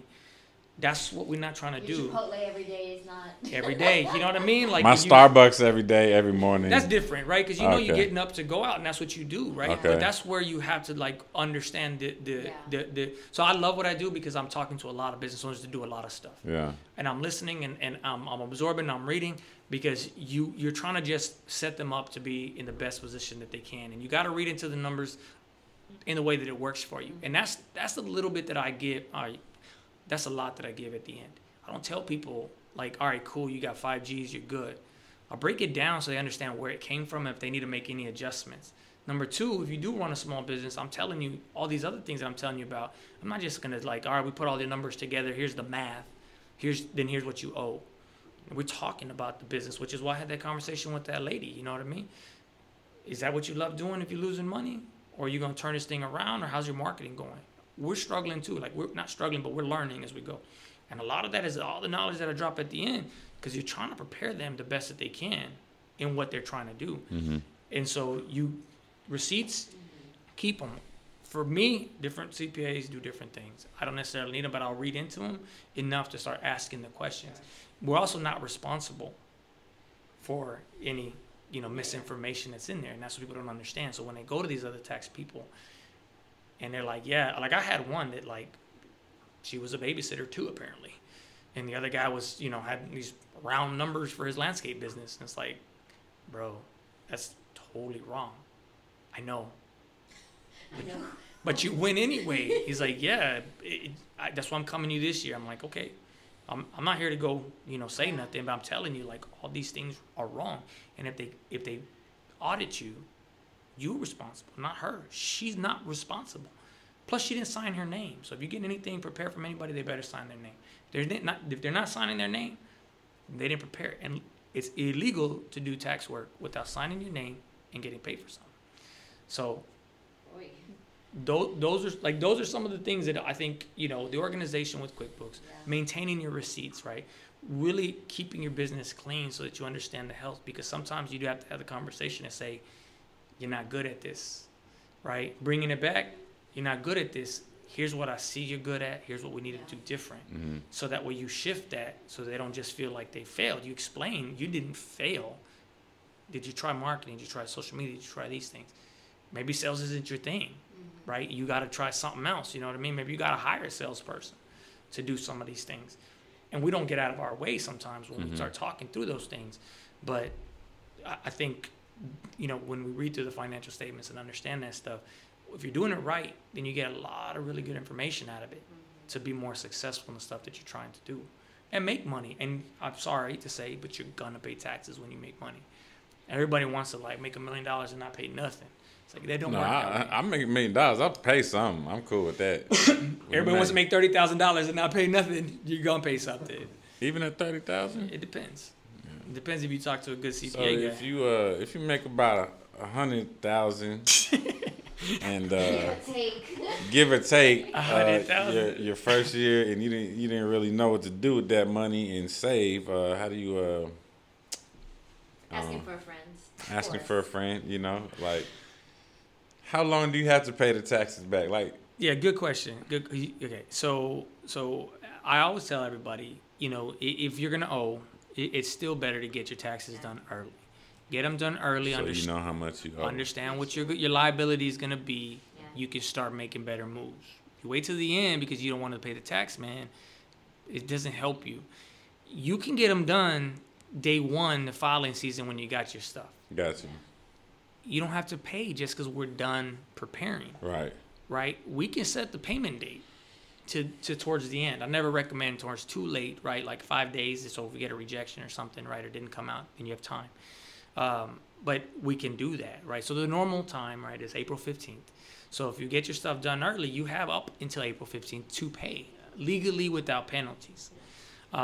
This year it got moved to June 15th. Well, it got moved to May 15th. What happened with Texas was because of the blizzard, right? The snowstorm that we had, the freeze, they extended disaster. We were considered a disaster area. And so it was, declared a disaster area by the president. So Louisiana, Oklahoma, and Texas fell under that. And so we got another month extended. Next year, whatever happens, if they change it, a lot of people like the May 15th deadline because it wasn't as compressed.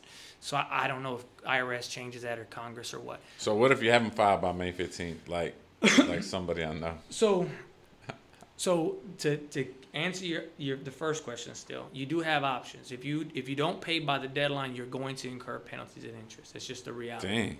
So what we try to do is that if you're in that situation, then we try to prepare you to say you got to start making quarterly estimated payments, especially if you're a Schedule C, if you're a small business owner. We're a pay-as-you-go system. So when your W-2 is getting taken out, you pay as you go, right?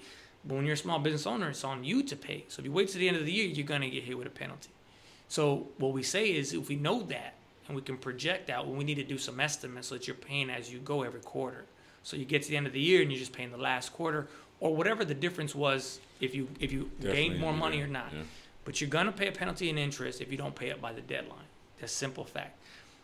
I still can't pay. Well, you can do something that's called an installment agreement, right? And it gives you 72 months. It's under I think $25,000, and it gives you sort of an automatic grant, of payment. You're still going to incur penalties and interest through that process because they want their money. But it's like the student loan hustle, man. Good guys. It puts you on a payment plan to get there, so you don't have to feel because I think this is what happens often. We get stuck in this I owe it, so I'm not going to pay, right? And then now you just snowball that problem.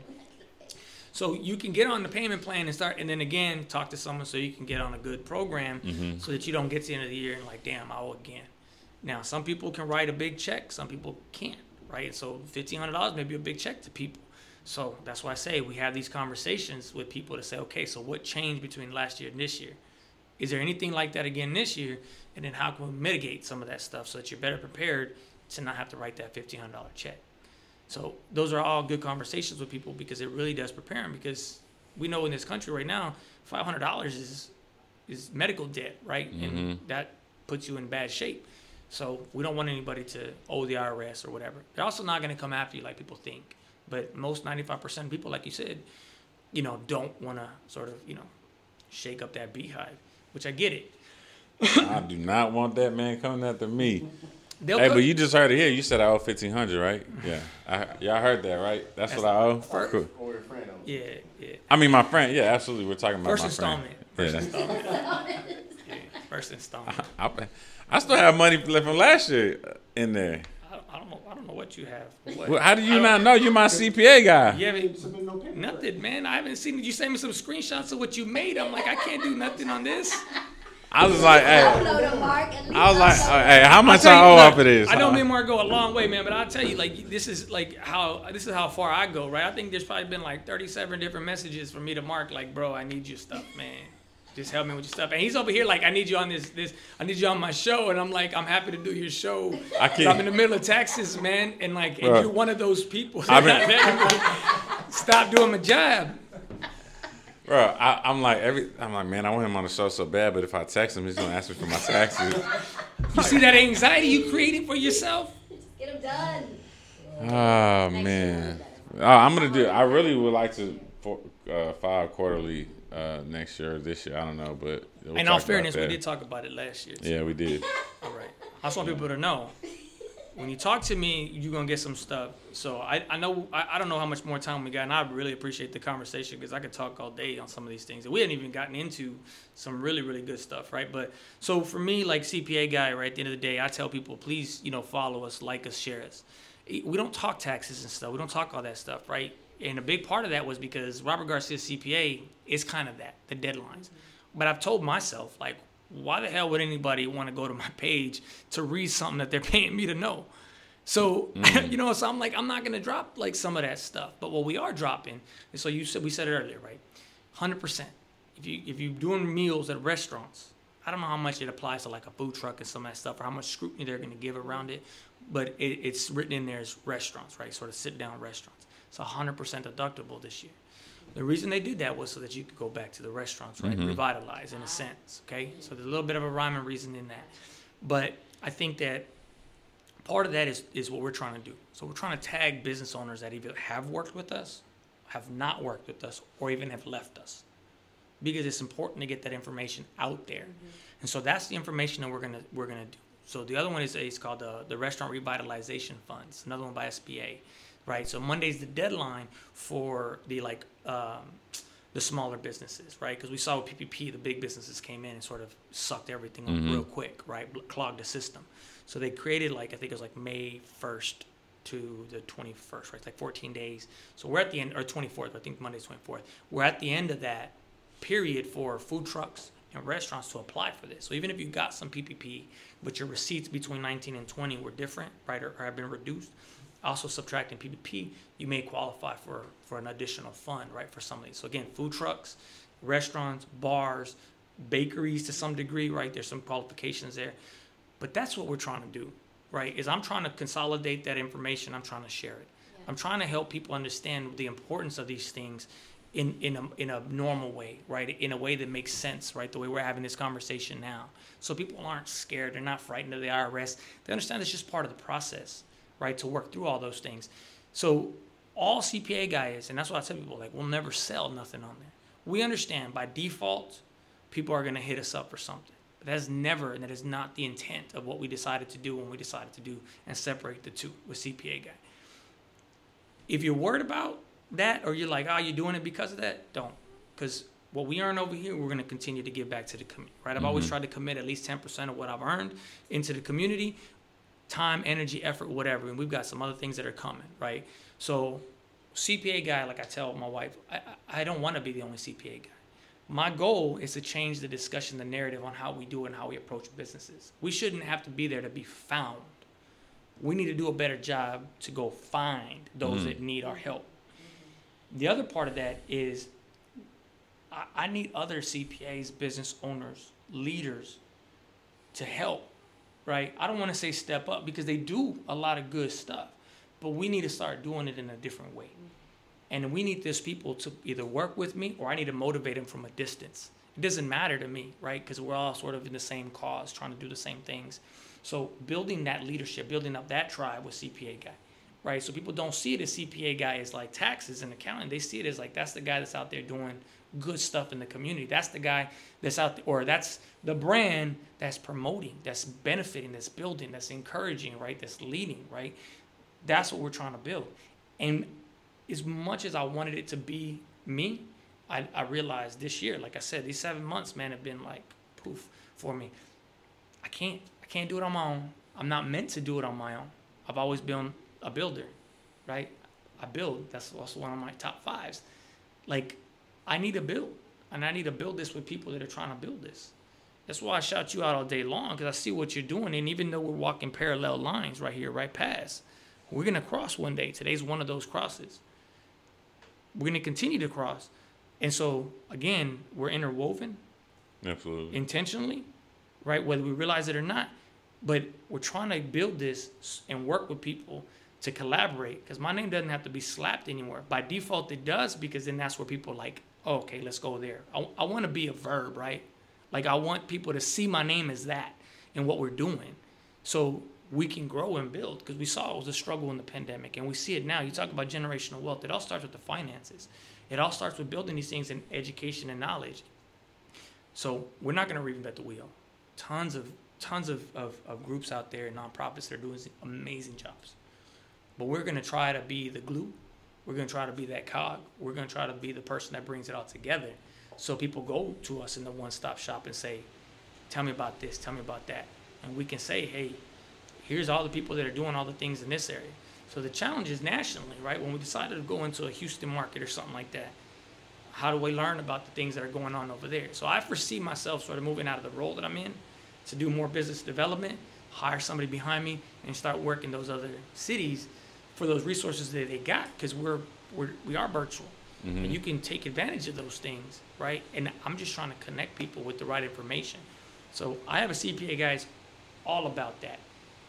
The Robert Garcia CPA is all about that, right? And that's 2 different things. So if you want to work with me, hit me up. If you think I can change something to improve something, hit me up. If you got critiques, feedback, hit me up. Just trying to do the best that I can do with what I got, with one of the most common names in the world of Robert Garcia, right? That, but it's not a big name, mm-hmm. right? And I don't care too much about that today, but I do tell you that I've seen the work that I put in trying to network, right? I try to work with the city on a few things, you know what I mean? And so by default, my name is kind of hurt a little bit. I'm by no means here. I'm here, but talking to enough people, letting them know what we're trying to do is really giving us a bigger impact. But again, when we see that, we're like, oh, I got 300 Instagram followers. And you're like, so-and-so got 1 million, 10 million. You're like, dang, okay. So you get humbled, right? Yeah. You're like, okay, but 300 is like, because what did you say? You get on and you're like, oh, how many people watching? Mm-hmm. 2. And you're like, oh, damn.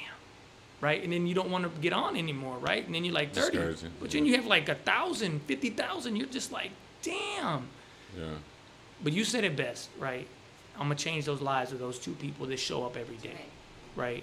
And so that's what we're trying to do, and we're trying to find different ways to go out there and collaborate and work with people and get our name out there, man. And I got a big heart, and I'm 40 years old right as of April. So I didn't celebrate anything for myself because I got work to do. But at 40 years old, I'm still going to work. I'm still starting another chapter for myself to keep growing and to keep building the things that I want to build and make the impact at the end of the day in this world. That's my lasting legacy between my family, but those around me, because I want everybody to know, like, if you came across my path maybe 10 years ago, I apologize. Today, I want it to be, something positive. Yeah. Right? And I think that we do a lot of that. And so I appreciate you having me on. Man, I appreciate you coming on. A lot of good knowledge spoken, good testimony of your journey, man. And I want to thank you for coming. I've been trying to have you on for a while, and I just been avoiding my taxes. That's what it is. But man, keep doing what you're doing. Keep educating. Keep being that beacon of light for whoever path you're crossing. We've talked a lot before when I was teaching and everything like that. So kudos to you, man. So if you need I have a CPA guy. You know, hit him up. Questions, concerns. You can tell he has a big heart. Wants to help, teach you something about taxes. And so the IRS is not going to come after you. Maybe that's the title of the show. Uncle Sam won't come after you. So, you got anything, Coach? No, it's a lot of good stuff. And Yeah. thank you again for all that knowledge. And Yeah. You file your taxes too? We This got one week- piece. We got one I'm piece. almost There's there. one question left, Yeah, and then we like- hit the button. Yeah. Boom. Oh, okay. The least Yeah. worries right now. Coach Baby? Nah, I appreciate the knowledge, man. Thank you. Confident on us and what you're doing for the community, your continued efforts, man. That's very commendable for sure. I have a CPA guy, man. Follow him on Facebook And Instagram. and Instagram. Now, Hashtag- How many followers after today? Oh yeah, let's get his followers up to 350. Or we got 30 viewers. Let's go to 330. So hashtag I have a CPA guy. Check him out on Instagram. Again, we want to thank you guys for tuning in to Chalk Talk, the open playbook of life. Just sharing another person's life experience and things that they learned through their journey. And he's learned a lot, and he's wanting to give back to the community. So again, we want to thank our sponsor, Alternative Solar, for allowing us to be here today. And please like, subscribe, share, and give some feedback. All right. So on behalf of the coaches, where grinding never stops behind the camera, we will see y'all next week for episode 9. See y'all later. Bye.